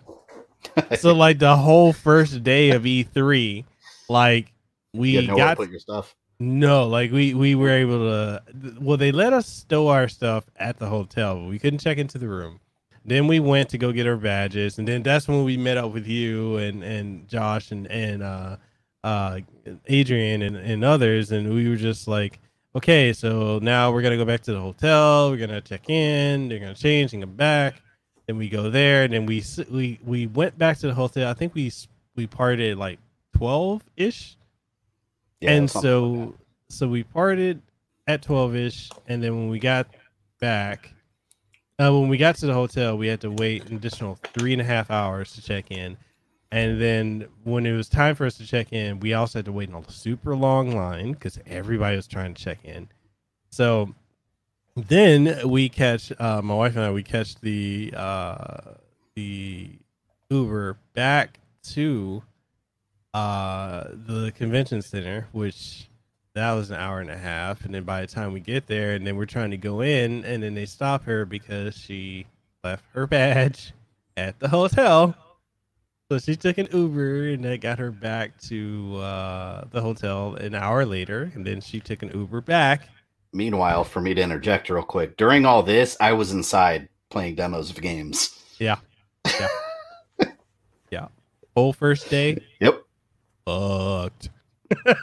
I remember when we met up later in the day, and I was like, man, look at all the stuff I got. I played this and that, and I was like, what'd you do? And you're like, I didn't do anything. And I was like, what do you mean? Well, see, God. So here's the other thing that you didn't touch on. Transportation cost. Oh God. On Airbnb. I'm not gonna ask you because I'm not gonna get into finances, but I know you can ask. Well, no, but I know for a fact you spend a ton of money driving back and forth. My credit score hasn't recovered. Let me tell you, when I stayed in downtown, whenever we went to go eat out, go to a movie, most of the time we either walked or we took the little scooters, which I'll talk about. We took the little scooters for like $1 and just drove them wherever we wanted to on the sidewalk. Mm-hmm. The one day that I took that Uber to go where you were, when I drove back, that was like $50 total for that one trip. It was like $25 to get to you and $25 to get back. So yeah, you cannot stay when you're staying primarily in downtown LA. You cannot stay by the airport. Like the transportation cost is gonna get you. Even if it's a little more expensive to stay downtown in some areas, you're gonna save way more money because of the transportation costs. But that's something like you've experienced. That's just something you have to learn when you go to LA if you've never been there. That was me last year. And don't stick out. Oh yeah, you were telling me what you almost got robbed.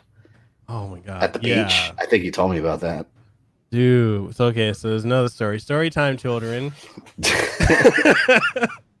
So we went to Lehu and I went to Muscle Beach because she wanted to walk around there, which is I think that's where Nick, he dropped us off at, and we were walking, and then these dudes, sketchy looking dudes, pop up, and then He dropped you off in gang territory. God, I mean, I was so mad at my wife the whole time because so these rappers, they had a CD and they stuck it out, and Lehua just grabbed it, and I turned, and then they're like, oh, I signed it.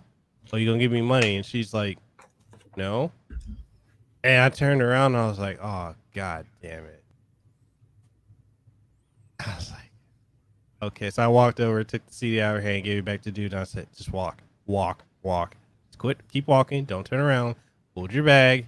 Because like when that whole thing happened, you had one dude pop out in front of us, two people from out of nowhere behind us. And here's the thing about my wife. I love my wife, but when it comes to being aware, spatial awareness is not her strong suit, because she does not pay attention to things around her, and she is very gullible and naive. And that's not a knock. Some people just don't have ulterior motives. Mm-hmm. Well, there's a lot of people that do. Yep. And they look for people who don't have ulterior motives. And so I told her, like, you got to start paying attention to your surroundings. You can't, we're not in Hawaii. Yeah. It's funny because you're getting to know you and your wife. She's a lot like mine. Like a lot alike. And something similar happened to us. I'm so pissed off. All right, I'll say this. I'm the type of person that when I go to Walmart and I see the DirecTV people trying to sell me shit, like, sir, what cable service do you have? I'm like, I look forward and I just keep walking. I'm like, nope, not interested. Like, oh, okay. She's the one that feels bad and will sit there having no intentions of buying your product. She's the one that'll sit there and listen to your spiel and be like, oh, no, thank you. You know, so this goes back to what I'm going to say, because like your beach story, something like that happened to us in the Bahamas. A couple of years back, we went on a cruise to the Bahamas. Mm-hmm. Let me tell you something. If you ever go to the Bahamas, there are swindlers everywhere. Everywhere you go. So we're on the beach and there's this kid going around like the Pied Pipers, like with flute. He legit had a flute that he was just going around trying to sell. He had a little bag of flutes that he got at like the dollar store, and he was trying to sell it $5 a piece. So he goes up to us and he's like, oh, you guys want to buy flute? And I was like, no, I'm not interested. So of course mine starts feeling bad. So she's like, oh, let me ask him how much they are. I was like, no, do not. And of course he got a whiff of it. So he comes up to his little bag of flutes and she wants to buy one. And then she gives him like $5. And I was like, I cannot believe. I was like, you cannot do that. Look around you. So suddenly, right after that, some other guy comes up, tries to sell us something. So we said no right away. And he was like, oh, but I saw you give him money. So it started turning into the thing and they start like surrounding us. And I was like, do you see what you did? Like, you can't do those kind of things. That's what happens. And, and another thing he was trying to say, he's like, oh, it's for the schools, for the children. Like, it's insane, man. Like, but you got to be aware of your surroundings, like you said, because people will try to swindle you anywhere you go, especially, like you said, if you stick out. Clearly, we didn't look like we were from the Bahamas. We were tourists on a beach. So, Bahamas is crazy, man. Some other lady, this is hilarious. Some other lady walked up to me in the marketplace and she goes, I thought she was trying to choke me. She goes over my head and puts a necklace on me. And I was like, I got like thrown back and I was like, what the hell? And it was a Superman necklace. She's like, here for you, free. And I was like, oh, it's free. Okay. And I start walking away. She's like, no, it's $5. And I was like, okay, I don't have $5. She's like, oh, well, it's not free. And then she took it off and walked away. And I was so confused. I'm like, what the hell just happened to me? But, that's what LA is like when you go to the beach too. Yeah. Another thing, I had to write it down so I wouldn't forget. But another thing, like, let me tell you something about LA. If you go to LA and you like spicy food, be fucking careful, because I have such a bad memory based on your experience, because when you were telling me what happened to you on the beach, this story was happening simultaneously to me. So we go to Grand Central Market. If you don't know what Grand Central Market is, it's just think of a small place downtown where there's a bunch different food from different cultures all in one place. Mm-hmm. It's like a cool downtown food court. So we go to the Mexican place because everyone and their mother's like, LA, you got to get Mexican tacos. They're delicious, and I like tacos. So I asked them for hot sauce. It was like this bright neon orange sauce. So I was like, yeah, just put a little bit. This guy slaps like a handful on the taco. And I was like, all right, the more the better. Let's go. I almost died. No, let me explain to you. Like, I like hot food. It's funny. Baby's like, you don't even understand right now. No. There's no, just think of the hottest hellfire you could think of. And that's what I had in my mouth. Like, all right, so my fiance sitting in front of me. I love her, but she likes to talk a lot. So I'm sitting there eating the taco and instantly regretted it. I took a huge bite. My eyes started watering. It got to the point where when I breathed, the air coming out of my tongue, or the air coming out of my mouth when it touched my tongue, it just set everything aflame. So I was sitting there like, oh my God, I can't. And she's talking to me. I was like, stop. I can't talk right now. And she was like, do you need me to go get you a milkshake? And I was like, yeah, please go. Just go. And then I had you texting me what just happened to you at the beach. So I'm sitting there trying to type to you, and everything is just like, you know, in Call of Duty, when you have those scenes where there's like an explosion next to you and everything, like all the sound starts going away, and they're like, we've got you. And they're like picking you up. That was me at that point. I didn't know what was going on around me. I was so shell shocked from that hot sauce. So keep in mind, if you go to LA and you like hot sauce, be careful. But that was happening simultaneously as you were getting mugged on the beach. So every time you tell me about that story about what happened to you on the beach, I think of that taco. And it drives me insane. And I never want to eat it again. But yeah, anyways, end of that story. My fiance got me a milkshake and it helped heal it.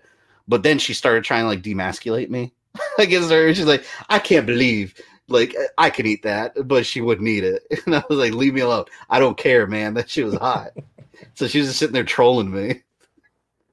Oh God. After that, I wanted to go back to the Airbnb. I was like, I can't. Like, I'm wounded. Oh my God. Yep. No, whenever you were telling me that story, and in my mind, I was just like, I don't give a fuck right now. This taco's killing me. Like I was sitting there trying to text you, and I'm like in survival mode and panicking. Oh God. It was crazy, man. It was a good time though. Hey, Toy Bounty Hunters is in chat. Yo, what's up, Toy Bounty Hunters? Shout out to everyone in the chat. How's everyone doing tonight? Hopefully y'all are enjoying the show. We got more stuff to talk about. I mean, if Amy's got the time, I got the energy to keep talking too. Yeah, man. And so what would you say were some of the highlights of going to E3 for you? And what are the low points aside from the whatever, you know, voodoo witchcraft? Yeah, the hellfire. Freaking Ghost Rider pepper. No, the low points definitely the lines. The lines, that's never going to change. There's so many people and there's only so little room. There's a ton of space, don't get me wrong, but there are so many actually, let me take a step back. The thing one of the things I disliked the most was the fact that Sony skipped out on it. Yeah. Because to me, going the year before, Sony was such a huge presence there. They had like half the building on the right side. They had like half that building just to themselves. And there was so much Sony stuff there. And this year they skipped out, and it really looked bad on their part. And that's not something you would really notice watching it. You had to be there. Microsoft, when you go into the Microsoft building, like they were just standing loud and proud with all their stuff. And I was like, Sony, you didn't really have a reason not to be here. Like just them not being there to me really took them down a couple notches. Like as a fan, it's like, why weren't you? You know, they had stuff to show. Yeah. But Microsoft to me stole the show because of that. They had such a strong, confident presence being there that they just went all out with the stuff they were showing. But as far as what I liked the most, honestly, what I liked the most was hanging out with other creators. Like you guys, you, Josh, Adrian, and more. I mean, you're people that I've been talking to forever online, and we never met face to face.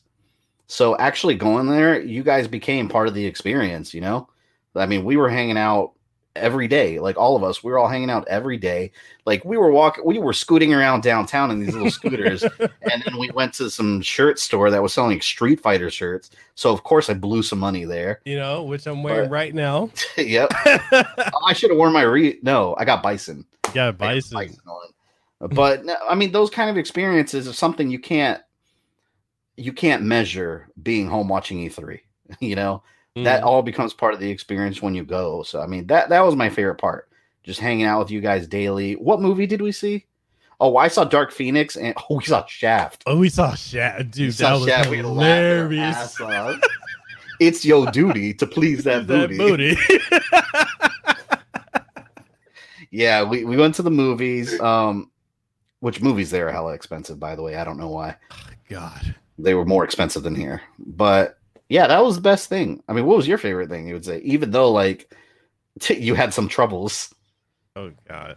I would say, like, the most fun thing for me, like, the high point was definitely getting to meet all you guys finally, like, literally after talking for months on end. You know, that was definitely the high point for me. And just the experience of being around... Should I say this? Because I'm not throwing shade. I ain't trying to get smoked. But I'll put it this way. Being around other people that are of the same type of mindset in the sense of this, you know, they're content creators. They want to, you know, be on this journey, experience this thing that a lot of people don't get to experience. Versus being where I am out here in Hawaii, where there's no one around me that understands what I do, you know? And it's just being in a different environment. It literally is a different world. And, you know, being able to hang out with you, Josh, Adrian, Chad, Ilani, and there's someone else, but I can't think of their name. Inside joke. I know. But, you know, just being able to hang out with you guys and getting to just, you know, it felt like, you know, being a kid again. You know, we were just, oh, what's over here? Let's go over there. Let's walk. You know, let's catch the scooter. Let's just scoot down the street. You know, just, you know, meeting the people in the industry. You know, meeting and getting to try out the different games. And no, you know, the low part is standing in line for that fucking Avengers game. Yep. Yeah. Yeah. And not getting to play Final Fantasy. You know, one of the best things that came out. I played Final Fantasy. Yeah, let me tell you. Let me tell you one of the best things that happened to us at E3. We walk in and it's near. I think it was day one or two, one of those. But we were passing by the Final Fantasy area, and the girl working the booth, she was like, "Hey, you guys want to play?" And we we're like, "Yes." So she gave us a little ticket to go in and play it, and I was like, "Oh shit!" Like, this had a huge line earlier. Apparently, we were the last group of the day, and they were selecting just random groups to go play it. So we're playing the Final Fantasy demo, and then at the end of the demo, they whip out these shirts. One of the ugliest shirts I've ever seen. But mind you, it was just like some cheap, like, printed picture of Sephiroth, and it said like "The Legend Begins" or something on the front in this ugly ass font. I was like, I don't even want this ugly ass shirt, but it was an awesome game, so I took it. And then my fiance took one. I didn't want the shirt, and I was like, what the hell do I do with this? So I was like, I'm just gonna throw it up on eBay. People bought the shirt for $100. $100. Both shirt, $200 off this ugly shirt. And I didn't try to scam them. I showed the pictures. I mean, clearly it's ugly, but people wanted it. So I was like, oh my God, like, people bid all the way up to $100. But had I not played the demo, I wouldn't have gotten that shirt. But there were a lot of awesome shirts there. Like, that's one thing about E3 you don't see also if you're watching it from home. There's so much stuff they give you. Like, I have a lanyard over here full of pins. This shirt I got, I don't know if you guys can see very well, but it's a Sega shirt, and it's got all the different Sega consoles on it. We got that for playing Sonic, Olympic, whatever. Like, I don't care about the game that much, but remember the dragon? The drag. Oh, the big Monster Hunter dragon? Yeah, there was a huge Monster Hunter dragon that everybody was taking photos with. Oh, you know what other game I didn't get to play? Kakarot, Dragon Ball Z Kakarot. That line kept getting cut off every day. That's one thing. If you don't, you're not going to be able to play everything you want to play at E3. There's no way, because some lines get so packed that they'll cut them off halfway through the day and being like, nope, you got to come back at this time. There's no more spots. Doom Eternal, Dragon Ball Z Kakarot, and Link's Awakening. Those were the 3 games that every single day I tried to go play, and I just could not get into play it. I couldn't get into play it. I would say definitely like advice I would probably give to the audience if they're going to go to E3, because there are so many different areas in it, and it's so huge. Make sure you pack some comfortable shoes to walk around in. Oh yeah. Have some snacks, because the concession stuff it's stupidly expensive. Just I would probably pick a day for each area. You know, you got 3 days, 1 day for each one, but try to prioritize whatever it is. Like if there's a big game coming out and you want to try it, try and get in that line. And now that I know that for us as content creators, we can schedule, you know, I think for us, we're definitely going to take advantage of that coming next year, because if we can make an appointment and just go and skip all the lines, I'm definitely going to do that. Hopefully, man. We need an industry pass for that, right? Yes, we do. And I think we're going to get that with media. I hope so. I really hope so. But yeah, we spent like the Xbox area. We spent a whole day. Which, by the way, this is where I got this was exclusive over there. I love this. It was like $20. They got a little Rash plush, like for playing Battletoads. We got some 3D Battletoads glasses. Like, how are these not badass? These are cool. And also, if there's like little like white points of light, you see the Battletoads logo. Oh, but wow. I mean, you just get all kinds of free stuff like this. Like, it's awesome. Yeah. It's like I said, you're missing out if you don't go.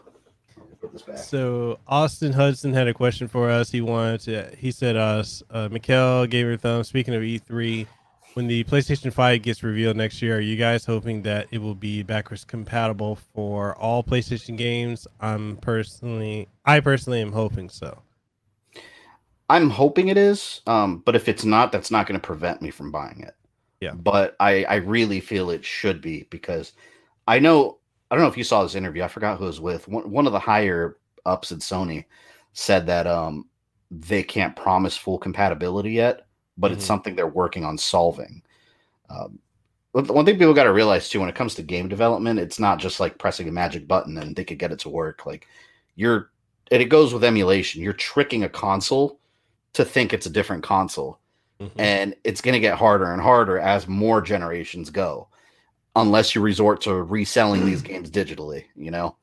So yeah, I hope it is. I hope it is backwards compatible, just to save some space on my shelf, even just so I can like get rid of my PS4 and just replace it with a PS5, you know? It's hard to believe that we're already at the end of the PS4 and Xbox One life cycle. Like, it literally, when I think back on it, I'm like, damn, 2013 does not feel like it was that long ago when it started. But I mean, I'm excited for it. You know, backwards compatibility, as much as I love it, and I know it's a great feature, the interesting thing is a lot of people, the general public, doesn't really care about that. You know, and I think the biggest showcase of that has been with Xbox, and how people don't really care about backwards compatibility with that console. And I think in general, the people that just don't like Xbox as a whole, I don't get it. I get it, but I don't get it. But I'm looking forward to seeing what the Scarlet and what the PlayStation 5 can do. And honestly, I don't know how much more of a graphical leap we can take. But performance wise, I think performance is really the next echelon that we're going to go with these new consoles. Well, one thing to touch on what you said, as far as a graphical leap, according to Sony, it's the biggest one ever. That could be marketing fluff. But like the also think about engine. Yeah. But think about this. We say that every game generation. Every generation we say, like, it can't get much better. I remember saying that playing Ocarina of Time on N64. Like, can't get much better than this. And now go back. So, I mean, I think now it's going to be more about lighting and how many things are on screen at once. I think it's going to be more about the power of the console over just graphics. Yeah. I at least if they play their cards right, I think that's where it should be. And well, how much longer do we have to wait? 8 months, 7 months? We're November, right? December, January. I can't count for shit. 7 months. Damn, already. I got to start saving some money. For real. The thing people don't realize about E3 is like, yeah, you could buy a plane ticket and a ticket for E3, but remember you got to eat when you're there multiple times a day at very expensive places, no matter where you go. So yeah, that's one thing you got to really budget for. All right, Chad. Q&A time. Yeah, Chad. If you got any questions, go ahead and throw them out there, and we'll start answering them. Almost nothing is off topic here. Well, I see one from Rogue Dragon actually. Fabian can't get specific. How much of a financial hit was the hacking? I don't mind answering that.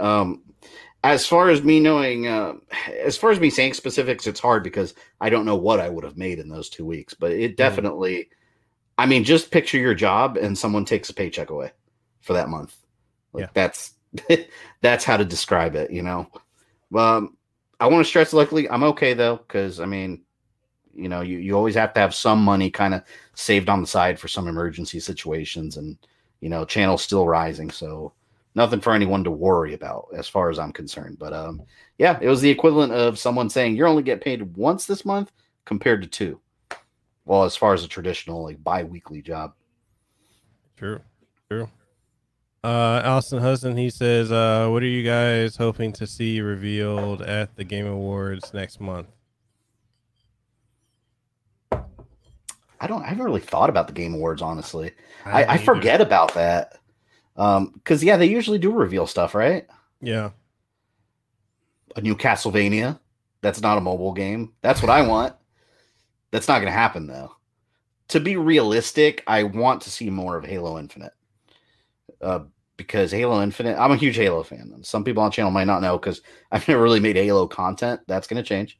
But Halo Infinite, when I saw that, I was like, I'm really excited about it because it's not just first-person shooter. It looks like they're changing the whole formula to more of an open world kind of thing. I think that would be awesome for a Halo game, especially if your friends could like jump in and out in the world. So I want to see more of that because we don't know anything really. We know nothing about it. We know that Halo 6 became Halo Infinite, and it went from first-person traditional shooter to a big open world experience. And as always, I'll say this every year. I want to see another Assassin's Creed. I will never not say that. Just to put that out there. Oh, man. Chid255 says, what do you think of my cat? Your cat is awesome. Next question. So, I'm going to get hate. I'm not a cat person at all. I'm a dog person. I see if I go to a friend's house and there's a cat, like I'll pet it, but I don't want to own a cat ever. I want to own dogs, you know? I remember I had an ex-girlfriend actually that I dated, like my high school relationship. She had cats, man, and I think I'm allergic to them because every time I would like sleep over at her apartment or something, I'd wake up, my eyes would be like, you remember in Roger Rabbit, Judge Doom at the end? Where his eyes got all big. That was me whenever I was around cats all night. Like my eyes would be all puffy. Like I can't stand it. Dogs.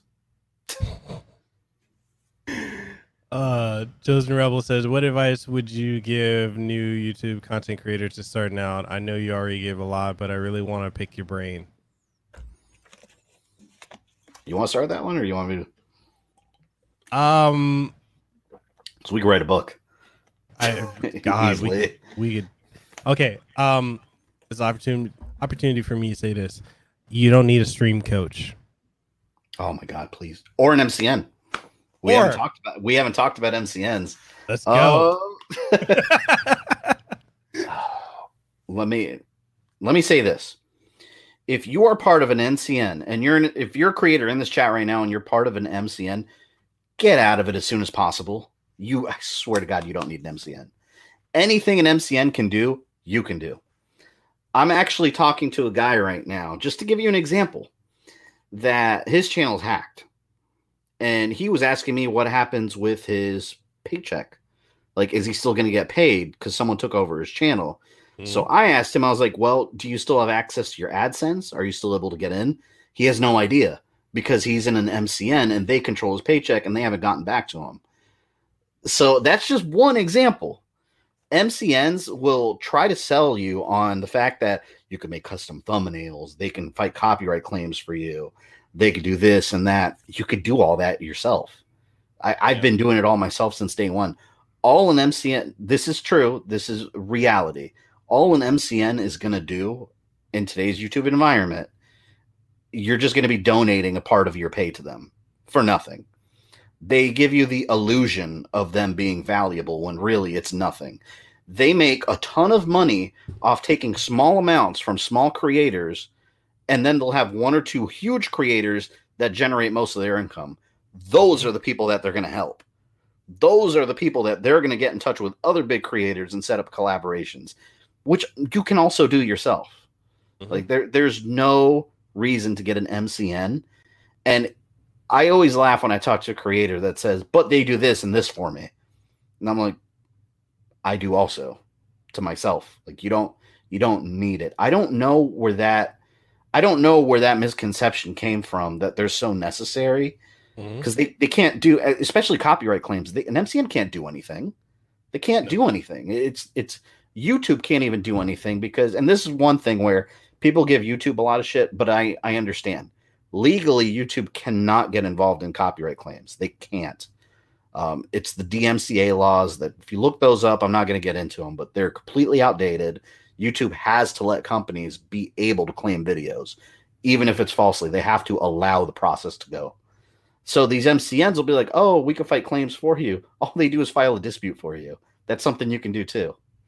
So let that be a lesson, because it doesn't matter how big you are. As you're growing, you're going to get offers from MCNs regularly, offering you all kinds of BS.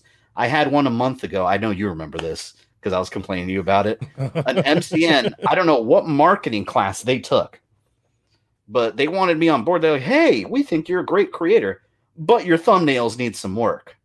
Join us. I was like, fuck you. Like, oh, what a great recruitment tool. The first thing you do, and they pick the one thing that people in my audience always tell me they like. So, secondly, joke's on you. But you don't start a partnership offer by being like, hey, this shit sucks. Let us help you and pay us.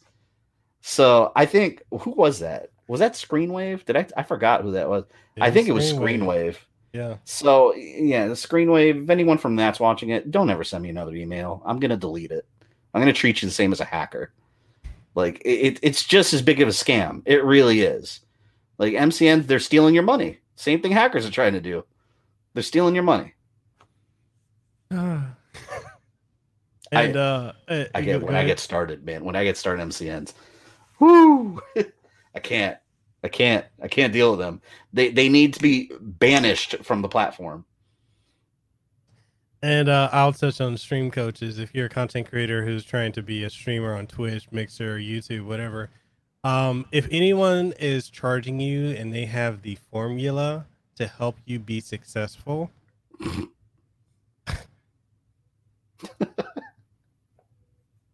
don't do it. They are con artists. And what they're doing is they're looking for people who are easy prey. It's just like a multi-level marketing thing. They'll want you to join in, and there are a lot of them. Baby and I have been talking about this, more so me than him. And I see a lot of them that are offering services to coach you. And then you look at these coaches and they don't even fucking play games themselves. Just funny. Well, oh no, go ahead. No, go ahead.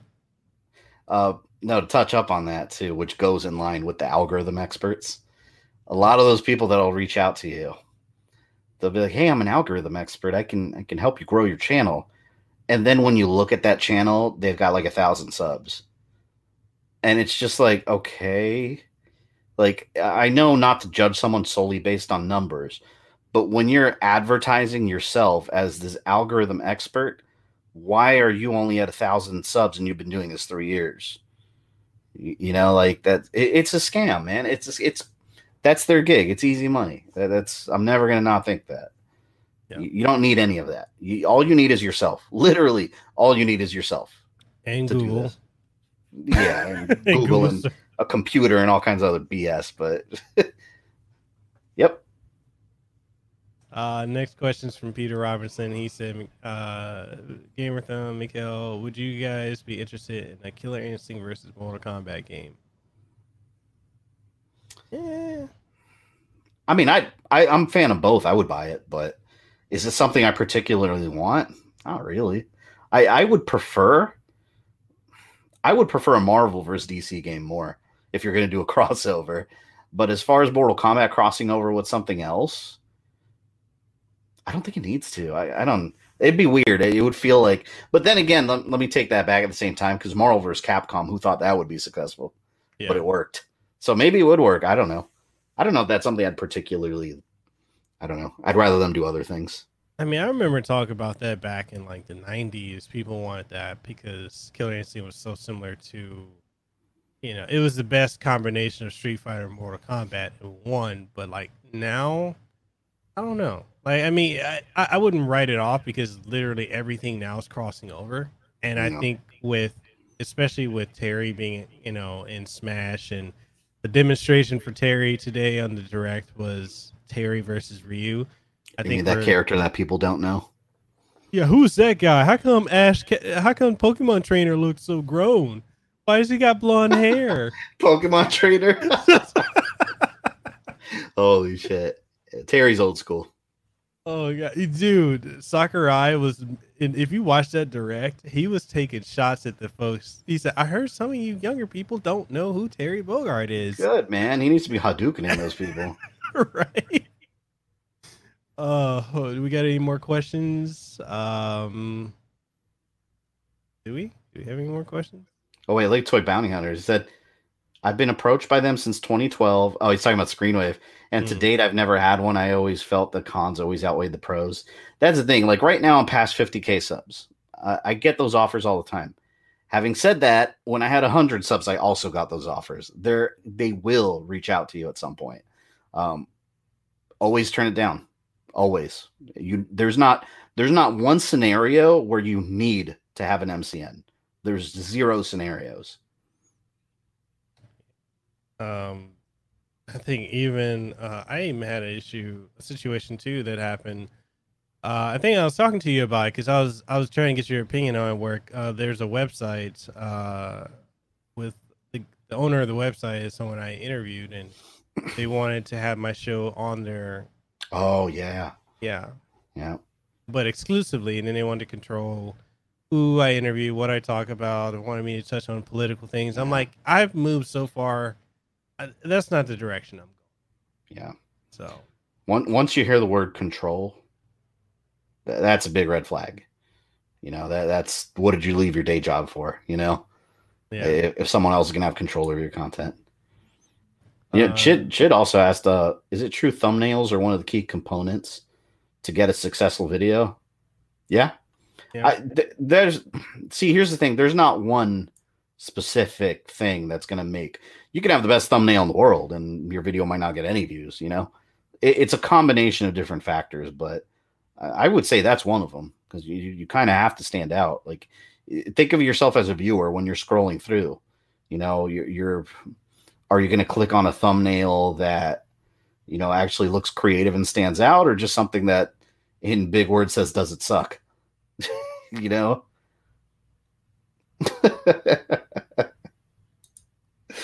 We've talked, me and Mikhail have had many conversations about bad. I'm sorry, I hate bad thumbnails. I can't. Do you want to talk about this? I think you should talk about this, because I know how you feel about the facial expressions that some creators make on thumbnails. But some of these, I'll let you do this. Go for it. Okay. So many of these creators, they make these thumbnails where they look like they're about to suck the biggest cock in the world. Like,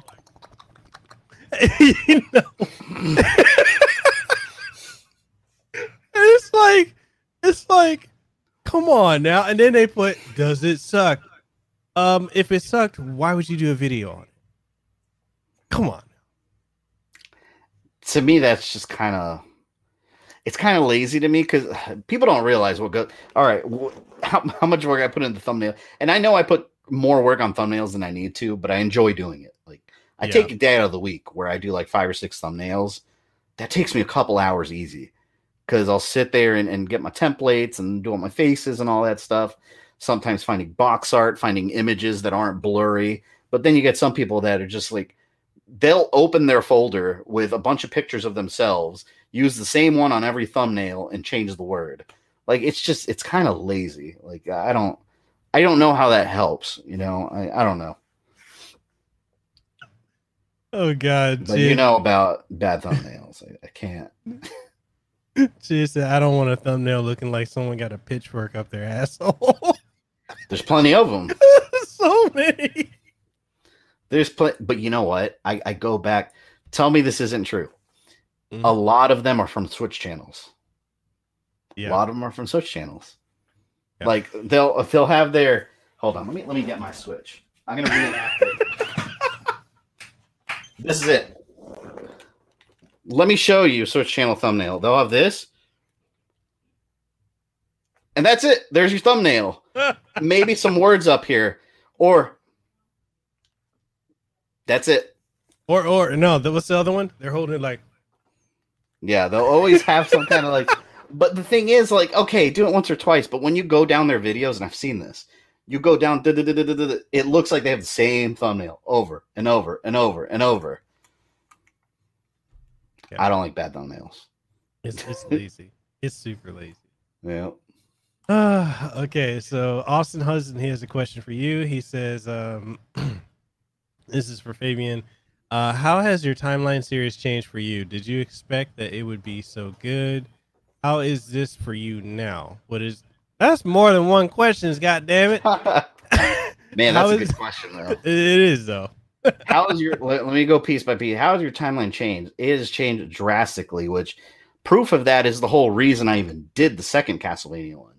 The thing that's changed the most is doing these timeline videos has taught me that viewers don't really care about how long a video is and more so what's in the damn video. Because another myth is that, the algorithm, you can't have videos more than 15 minutes because people won't watch it. Well, that's not true, clearly. But when I first started doing my timeline series, I would be so focused, and this is the reason I want to redo the Zelda one. I was so focused on how long the video was, where I cut so many details, and it's just like, I don't worry about it right now. Like when people ask me how long a video is going to be, it might be an hour or two, might be 10 minutes. When I do a video, it's as long as it needs to be. As long as I get the information in the video I want, I don't pay attention to how long it is. So that's how it's changed for me. And I answered this early in the stream, but did you expect it to be so good? No.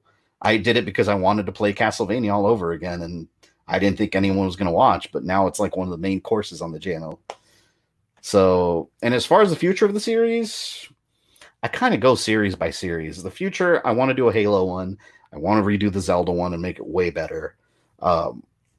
One thing I'm going to do more of is other content too.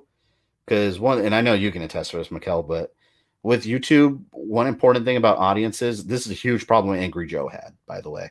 I want to name drop him because he went through a whole ordeal where you want to give audiences what they want, but at the same time, you got to get them used to the fact that if you're a variety channel, you're going to have other stuff too. Because some people just want one thing and that's all they want. With Angry Joe, for example, what happened with him, he used to just do like game reviews, but he wanted to do all kinds of other things. So when he flipped the switch and just started doing other things, he got a huge backlash from his community. Yeah. And I got to side with him on that because as a creator, you should be able to do what you want. So that's why I'm very focused on not just because I could do timeline videos for the rest of my life and just have that, and I'll probably get a ton of views. But I mean, realistically, if that's all I ever do, I'll get bored of creating content. That's not all I want to do. So as far as the future, keep checking the community tab. I'll keep you guys updated all the time. But next one's probably gonna be Halo or Zelda, one of the two. And that's something else, people, for those of you who are watching, that's the whole reason that we have the community tab, is for us to keep you guys updated on what's coming up and also for you guys to communicate with us, and it's very imperative. If we post something and we're trying to let you guys know, and then Because I know this has happened to you a lot, Fabian, where it's like, oh, when's this coming? Oh, why is this happening? Every day. I get that people have lives, but without getting into specifics, when I've talked about a specific thing on multiple streams, on multiple community posts, on multiple videos, and then someone asked me that very question, I know you're not really watching the channel regularly. So I'm just going to tell you something like check the last community post, check the last channel update, because it's addressed on there, you know? Mm-hmm. So if I spent my whole day answering all these questions about when's this, I would never get anything done. So, yeah, that's why I really appreciate the viewers that are on the channel so regularly that they know what's coming up because they actually pay attention. Those are the best kind of viewers that come on the channel and know what's up because they focus. Oh, man. Yeah, that's a daily thing. That's one of the things. Like that just reminded me of two other things I wanted to ask you about. And I'm gonna get back to the questions, guys. I know we're winding this down. But one of the things I find so interesting is how you got people that have a regular channel and a streaming channel. Why split your audience? And I know you and I have talked about that for a long time. And it just doesn't make sense. Yeah. I got something to say about that when you're done, but I'm done. I'm shutting up. Oh, well, no, I agree with you on that. A lot of big creators do that. a lot of big creators do that. I never understood that because there was a time, just because I was experimenting, that I was like, maybe I should try that out and see how it works. Well, you know what I did? I posted a poll on Twitter. I posted a poll on my community tab asking my community like what they thought. Should I do that? It was something like 85% or something of the community that voted said to keep it all on the same channel. So I'm going to go by the advice of my viewers. And I get that because me, for example, as a viewer, like let's say I'll go on, I don't know, Boogie298's channel. I'm never going to check his streaming channel. I don't care. Like I just want to go to one place and have everything there. So the feedback I got from my viewers was just have everything in playlists. So that's how I have everything. I have my live stream playlist. Like I don't feel a need to have a second channel because all you're doing is splitting your community instead of just having everyone together in one spot. I don't understand why people do that. And from what I've seen, it doesn't really help their traction or views or whatever. It's just more work and it's unnecessary work. And it's kind of like the thing I've been saying to my wife, and other content creators is you got to make sure your workflow is efficient and it doesn't stress you out, because if you're stretching yourself across multiple platforms, and like I said, you and I talked about this all the time, you're burning the candle at both ends. Yeah. And looking at certain platforms, if you're on Twitch and you've been streaming on Twitch for 6 months to a year or more and you're not growing, maybe it's time to either change your marketing strategy or go to a different platform. Or if you're a mixer and you're having the same thing, try something else. But if you're on YouTube, and I've never understood, and okay, I kind of get why these stream coaches and Twitch people, it's a method where they're hopping on YouTube because they can't get the traction on Twitch to draw people from YouTube to Twitch with the idea that, oh yeah, I'm gonna help you. This is my community. This is my Discord. You can join my Discord. And I'm never going to speak to you. I'm never going to acknowledge you. But I'm going to give you the idea that if, you go over to Twitch, then I'm going to interact with you. But, this whole thing of splitting your audience across whatever platform you go to, just doesn't make sense. I've got 11,000 subscribers here on YouTube, and a fraction of a fraction of a fraction of a fraction show up on my streams. But like I've always said, like, if you guys are more comfortable coming here for the streams, that's where I'm going to be. If it's convenient for you, then so be it. I'd rather do that than try to go to Twitch. And I grinded on Twitch and got nowhere and quickly realized that's not worth it. I remember that. Yeah. A lot less traffic, drastically a lot less traffic. And also another thing too, a lot of people switch different platforms because like they're sick of YouTube's whatever, they're sick of Twitch's whatever. One thing to realize is all the problems that exist on YouTube, Twitch is going to have their own set of problems just as bad. Like there's no perfect platform. They're going to happen. So stream wherever you're most comfortable with. Create where you're most comfortable with, where your community is, where your community is going to watch you. You know, some people go on Twitch and make a living on that. That's fine. But don't switch a platform just because, I don't know, you're getting a copyright claim on one platform. You're probably going to get one on the other too at some point. It's just how it works. And be like, I'm sick of the algorithm changes. And you're like, okay. Twitch doesn't have an algorithm. Like, you know, they have their own set of issues and things, you know? All right. The Rogue Dragon, his question is, if you two could make your perfect games or movie, what would it be like? Oh my God. I know what I want to say, but I don't want to rant. You can rant, dude. There's no filter on this channel. You know this. I hate Terminator Dark Fate. I saw that movie yesterday. I have such deep hatred for it now. So when I say a perfect movie, oh my God, I was talking to Checkpoints about this because I hate the remake for Child's Play. Mm-hmm. They did it. They gave me a movie that I hate more than that. So when I say good, perfect movie or game, I want a perfect Terminator franchise. That's what I want. I want Terminator 1. I want Terminator 2, Terminator 3. Yes, I like those. Salvation. And then I want them to have one movie right here called Terminator 5 about the whole future war. It's a whole war movie, all in the future, no time travel. And then Terminator 6 could be the final battle. And it leads to Kyle going back to 1984, coming full circle. Terminator Dark Fate sucks. It's within the first 5 minutes of the movie. I'm gonna step back. No, it was funny because I watched it yesterday. Thank God the theater was empty. Because me and my fiance were sitting in the theater. There were like 4 other people all the way back. And I won't spoil anything, but within the first 5 minutes, something happens that ruins everything. Just ruins the whole series. And I punched the armchair and I was like, fuck. And then I sat there and I was just staring at the movie the whole time, fuming. So, yeah, I hate that movie. That's what I want. I want a perfect Terminator saga. And these people, these monsters that decided to revive it, destroyed it. So I keep hearing all these things on Twitter that, oh, well, if you turn off your brain, it's a great action movie. I don't want to turn off my brain to watch a Terminator movie. I just want a good damn movie.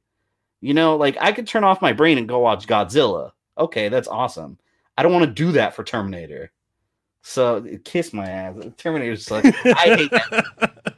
That's it. Because my fiance started laughing earlier today because I was sitting there in the morning today, just like looking at my computer. She's like, "Are you okay?" And I was like, "You're gonna think this is really stupid, but I'm totally serious." And she looked at me all concerned, and I was like, "I'm genuinely angry about that Terminator movie still." It's like, "You're still thinking about it?" I was like, you don't understand. Like, I'm genuinely angry about it. So anyone that asks me, people have been asking me for a review. That's my review. 0 out of 10. It's garbage and it shouldn't exist. 0. Well, no, hold on. 1 out of 10. Because I genuinely like Sarah Connor and I liked Arnold in it. They were awesome. But nope. 1 out of 10. Just because of them. They got the point. I'll even give it 2 because there's 2 of them. 2 out of 10. Like, how does that movie do so bad and Rambo came back with the heat? I don't know. Rambo was good. I thought that was genuinely a good movie. But you know what? I'm happy Dark Fate bombed. Good. That movie could burn in hell. Like, it hasn't even made a quarter of its budget back, so I think that's officially the nail in the coffin. Toy Bounty Hunter says, Gamer Thumb, it's definitely the worst of the series. I'll say this. I thought Genesis was awful. This movie, I actually watched Genesis over again today. This movie made me appreciate that one. That's how bad it was. Damn. So take that as you will. So worst of the series, yes, most definitely. See, I told you I was going to rant if I started. I told you. I gave you the microphone. Terminator is one of my triggers. If you do Terminator wrong, like I hate you. I love the Terminator series. Oh god! So Austin Hudson said, "If you guys had one character in Super Smash Brothers Ultimate, who would it be and why?" I already got him. Castlevania people. That was so left field. Too. Yeah. Could you? Well, I guess I don't know. Maybe we could get. We probably won't get Contra characters, but it would be cool. Oh, how would they? What would they do though? Because all they do is shoot. Like they would have to make up their moves. I think They would. I don't know. Someone that's not in the game already. Oh, let me tell you.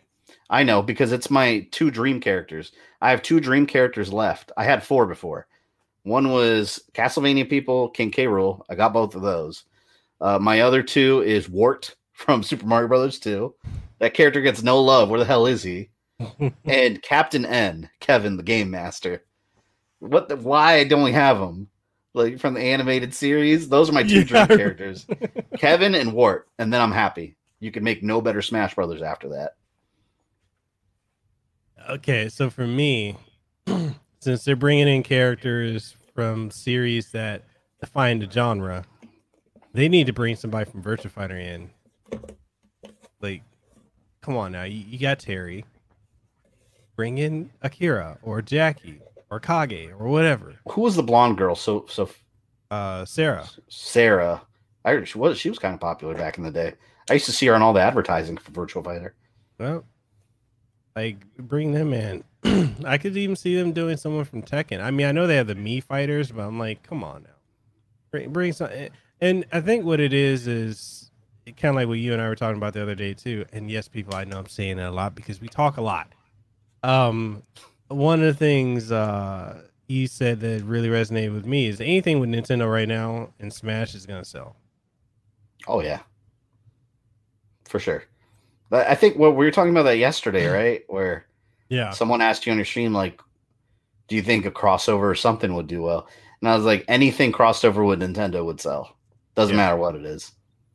You cross over Terminator Dark Fate with Nintendo, and it would sell. Yep, it would. It really would. I mean, it's just Nintendo right now coming off the Wii U. It's just a gold mine right now. Like the only thing I'm hoping is if they do make a more powerful Switch, which I think they are, they're gonna have to because with PlayStation 5 and the Scarlet coming out, that parity is gonna be lost. Yeah. I know like graphics and console power aren't the most important thing, but it's a factor. You know, it is an important factor, and it's a factor that you have to naturally improve over time. Yeah. You know, the Switch can't be the way it is now forever.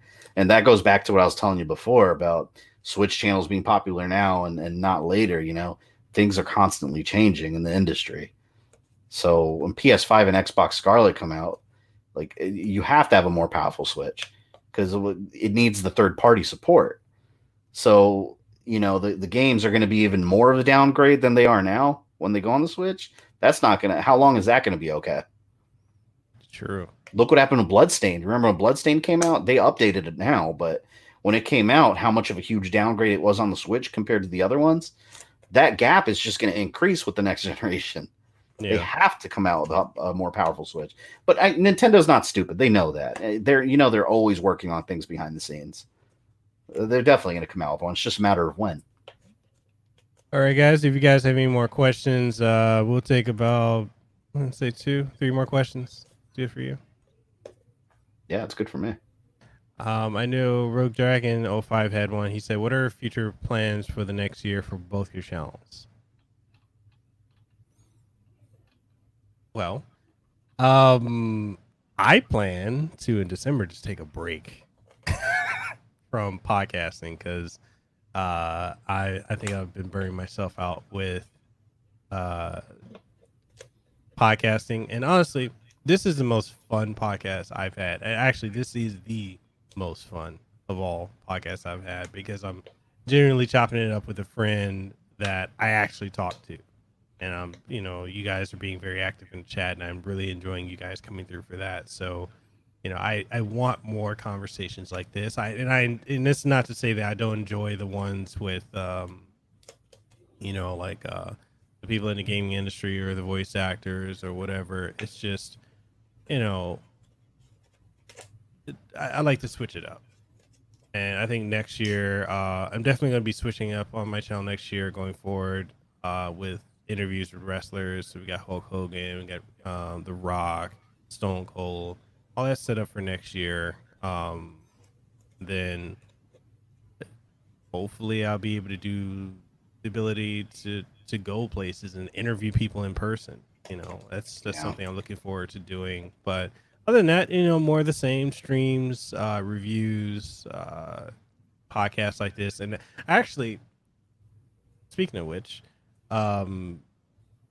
because now that I see this is a successful formula, this is something Fabian actually asked me, why wasn't I doing before? And that's live stream podcasts like this.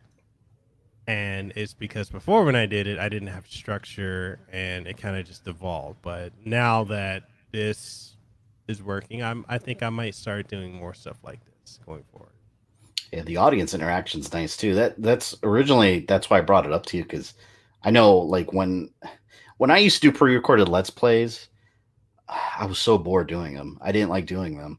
Mm-hmm. But having an audience there live and interacting and watching, it's a completely different feel. So, and I know you like to live stream too. So, I mean, I think it worked great for you. Yeah, definitely did. Yeah. Zero say, except for Kira Buckling, he didn't enjoy that one. Don't ever. Is that the one you told me with the lady that was I don't know what word to use. Well, didn't you have one you told me where someone was like batshit crazy? I don't remember who that was. Oh, no, it wasn't her. Oh, that's who I'm thinking of. No, Kira Buckland, that's the girl that's the voice of 2B from Nier. She was Kyoko and River City Girls. And Zero, you're trying to get me in trouble because this is a podcast. This isn't a normal stream. I don't know this story. I don't know this one. I will. So basically, the long and short of it is, the person showed up 3 hours late actually a day and 3 hours late for the interview. They showed up either, I couldn't tell if they were drunk or high, and wow, it literally devolved into like a 15-minute podcast, maybe 12 minutes, because Zero, you're fine. They didn't want to talk. Anything I tried to ask them, they was just like, oh, yeah. Well, can we wrap this up? I have things I need to do now. Yeah. What? Yeah. So, like, why did you even come on the show in that case? Yeah, that's... Wow. So, Kira Buckland, the interview will be going up probably... I'm just probably going to quietly throw it out there because I'm not trying to give her any publicity. Very disappointed. If she sees this, oh, well, fuck you. And damn, I just, I mean, like that, and that's the thing too, is like the chemistry between yourself and the guest. Like, if you're gonna go on somebody's show, at least have some energy. Yeah, have something to say too. Like, yeah, and then just stare awkwardly into the camera. Yeah. So yeah. Oh wait, I don't think I answered. I don't think I answered his question, did I? No. About the what I'm planning for the next year. What I'm planning for the next year, as far as goals, next year's goal is 100K subscribers, because I want that silver play button. So that's the goal. As far as content, there's a lot of content in my backlog. Here's the thing: I get a lot of requests from a lot of people. 90% of what I get requested is stuff that I already have in my backlog that I'm planning on doing. So I'm planning on going through, and I know Rogue Dragon's going to give me shit because I've been talking about reviewing Captain N the Game Master for over a year already, to where I spent like $90 buying the DVD set on eBay, and I have not done it yet. I'm going to get to it. I promise. But yeah, within the next year, I want to go through my backlog of videos that I've been wanting to do for a while. And of course, more timeline stuff. A lot of streams too that I've been getting a lot of requests about. So that's one of the things okay, so I kind of want to ask you, when you decide on like, hey, this is, for this year, you're like, hey, I want to hit 50K, and then next year you're like 100K. When you like, for me, I wanna hit 20K before this year ends, and I do often battle with myself of thinking I'm not gonna make it. Like, how did you deal with that? Like that, what you see versus what you're trying to work towards? Well, easiest answer that I can give you is I didn't really deal with it. I just kind of brushed it aside and just kept working because think about this. You can't control that. Yeah. You can't control. I try to focus on what I can control and how I come up with the goals. I usually try to think of what's reasonable and then add on like 25,000 more because I never want to shoot for here. I want to shoot for here and see how far I can get. But yeah, that's the best answer I could give you. Just focus on doing your work and the numbers will just come because you can't control whether someone's going to hit the subscribe button. All you can control is making your content, asking people to sub and share your videos. But whether they're going to hit subscribe or not, can't worry about it. Can't worry about it because that's not on you. Okay. And then, and I probably asked this earlier and I forgot, scatterbrain over here. So,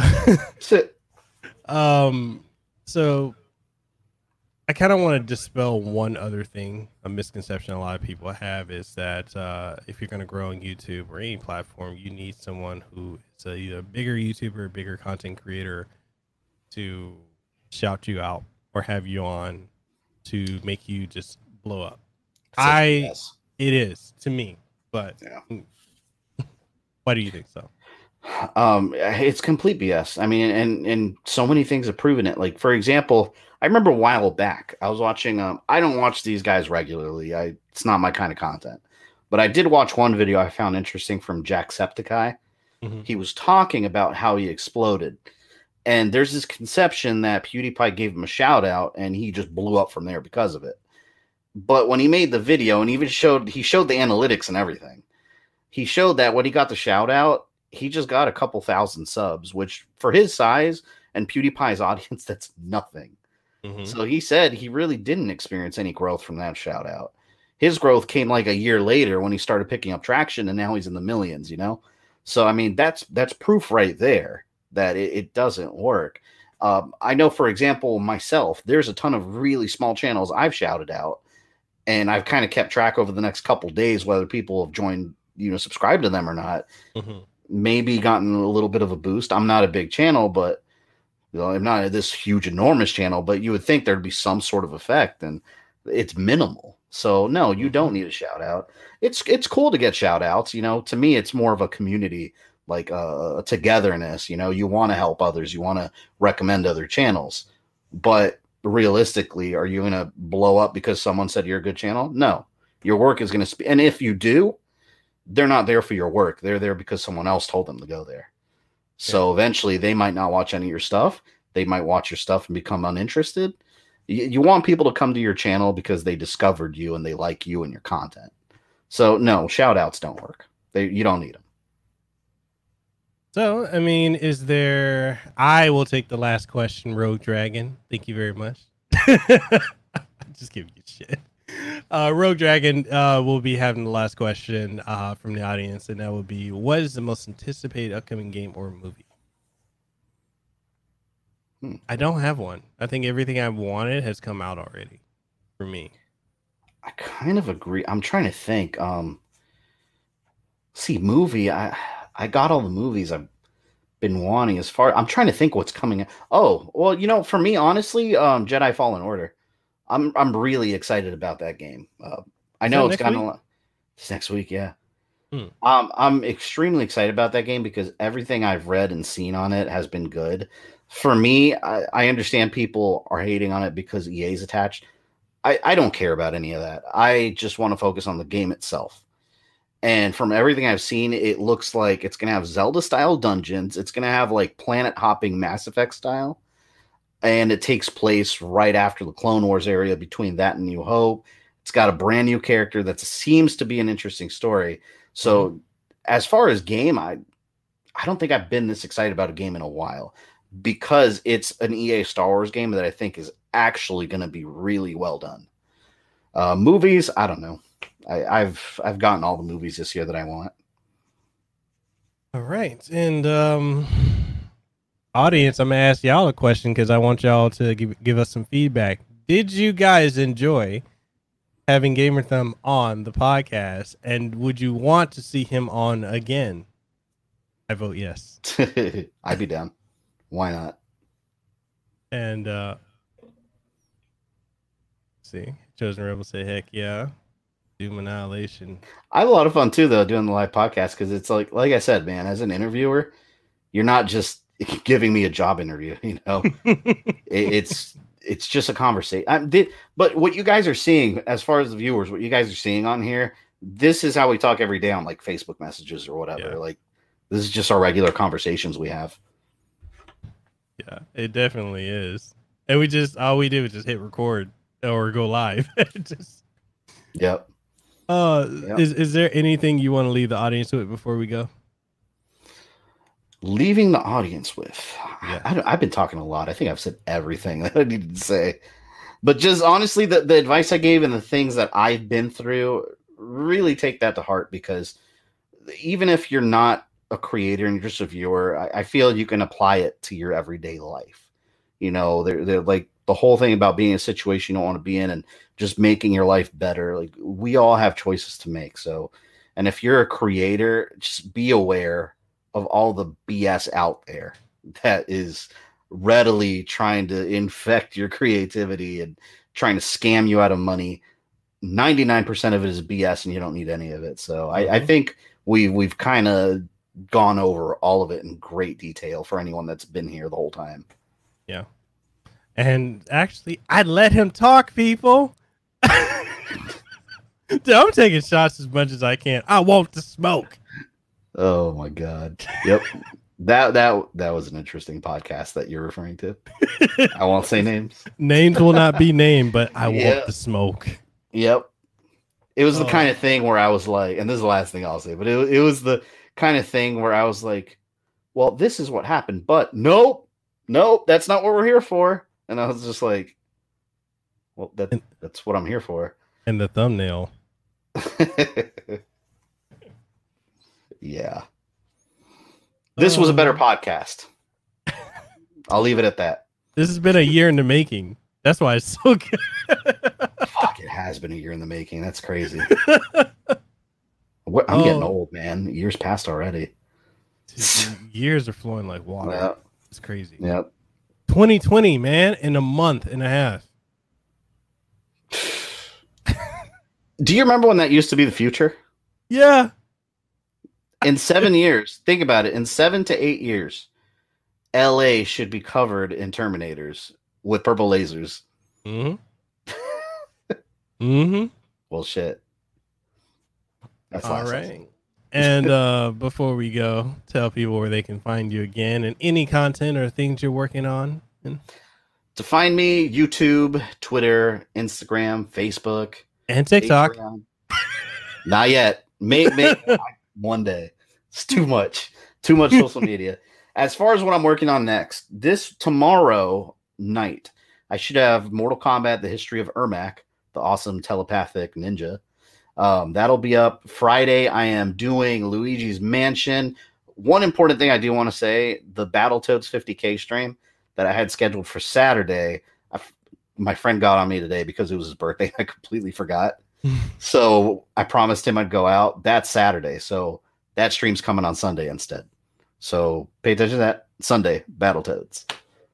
All right. And if you guys want to follow Fabian on all or any of his social media outlets or his YouTube channel, links for that are all in the description below. I'm going to drop those in the stream chat. That way you guys, if you haven't already, well, it gave me a limitation. I mean, I can put in there.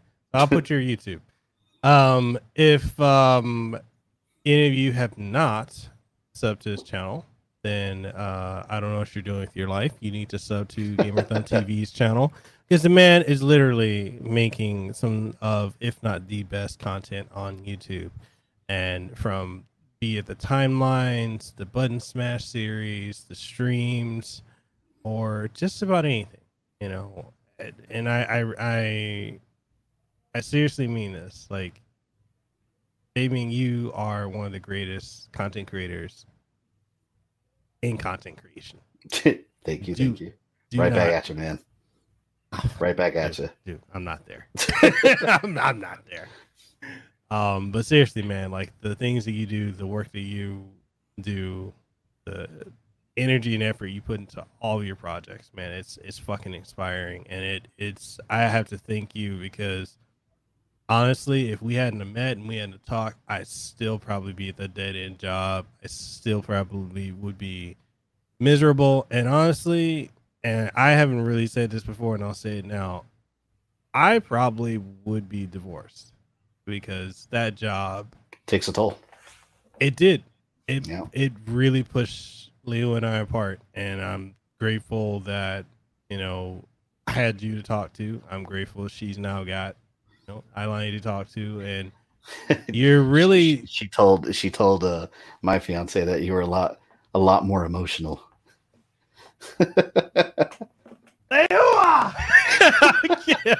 kidding. He's a lot more emotional and lovey-dovey. You know, like, no one. What is that's this? good though? That's good though. It really is. But yeah, and people honestly follow him on Twitter, on Instagram. Check him out on Facebook. Follow his Facebook page. Support the man's content by subscribing to his YouTube channel. And honestly, check out his Patreon. You know, all this content is free, but that work, I just feel compelled to support. And I think you guys would definitely enjoy it. If you enjoy his content, then definitely support. And with that being said, if you like this podcast, you want to catch more stuff like this, I have it on I just forgot where I have my podcast. God damn it, Fabian. This is not the only time I've seen you do that on your podcast. I've seen that happen to you multiple times. I laugh every time. Like, Jesus, tap dancing, Christ! How can I forget? Let me tell you, you're on Apple Podcasts, Google Podcasts, Spotify, Stitcher, TuneIn, iHeartRadio, Pandora, Patreon, Twitch, and YouTube. I'm reading it off the screen. Oh shit! You can see that same thing I'm reading. Somebody needs to clip that. For real. Oh my god. And with that being said, awesome. People, it's been a blast. I stream every Monday, Wednesday, Friday, twice a day. Except for tonight. I may stream. So I'll jump in. I need something to do. Okay, so Terry Bogarts and Smash. I think I might stream that. Maybe Monster Hunter. If you want to hop on Monster Hunter. I'm gonna go eat. I'm gonna go eat. Whoa. You know what? I might jump on after 8 though, but I'll definitely be in your stream. I want to go eat, but I can't. My car battery died. Oh, that sucks. It does suck. Anyways, yes, people, you can catch the podcast, the #1 podcast in Hawaii, legitimately, on every major podcasting outlet. Here on YouTube, I need to change that because I'm not on Twitch anymore. I don't care about Twitch. So I need to get rid of that. But yeah, you can catch it on all those outlets. Every Monday, brand new episode. This episode will also be uploaded to those podcasting outlets. And with a new intro and outro, it will be re-uploaded as well. So if you enjoyed this video, you enjoyed this podcast, enjoyed my guests, make sure you hit that like button, share it, and yeah, let us know if you want more stuff like this. And with that being said, GamerThumbTV and I are signing out. You guys have a good one. Hey, did you enjoy this episode of the Casanova Podcast? Well, I'm sure you did. And since you did, and you're wondering where else you can find it on every podcasting outlet. Yes, that includes Apple Podcasts, Google Podcasts, Stitcher, TuneIn Radio, iHeartRadio, Spotify, Launchpad DM by Podcast One, and so much more. And the only thing I ask of you is if you truly enjoyed it, even if you didn't enjoy it, please leave a rating and tell us what you thought of it, what you like, what you didn't like, and everything in between. And also, if you're looking for video formats of this podcast and many more, you'll be able to find them on youtube.com/Mikhail Casanova, as well as on twitch.tv/Mikhail Casanova, and new episodes every single Monday morning, 8 a.m. Eastern Standard Time. So, with that being said, this is Mikhail Casanova, Hawaii's favorite YouTuber. I am signing out. You guys have a great one.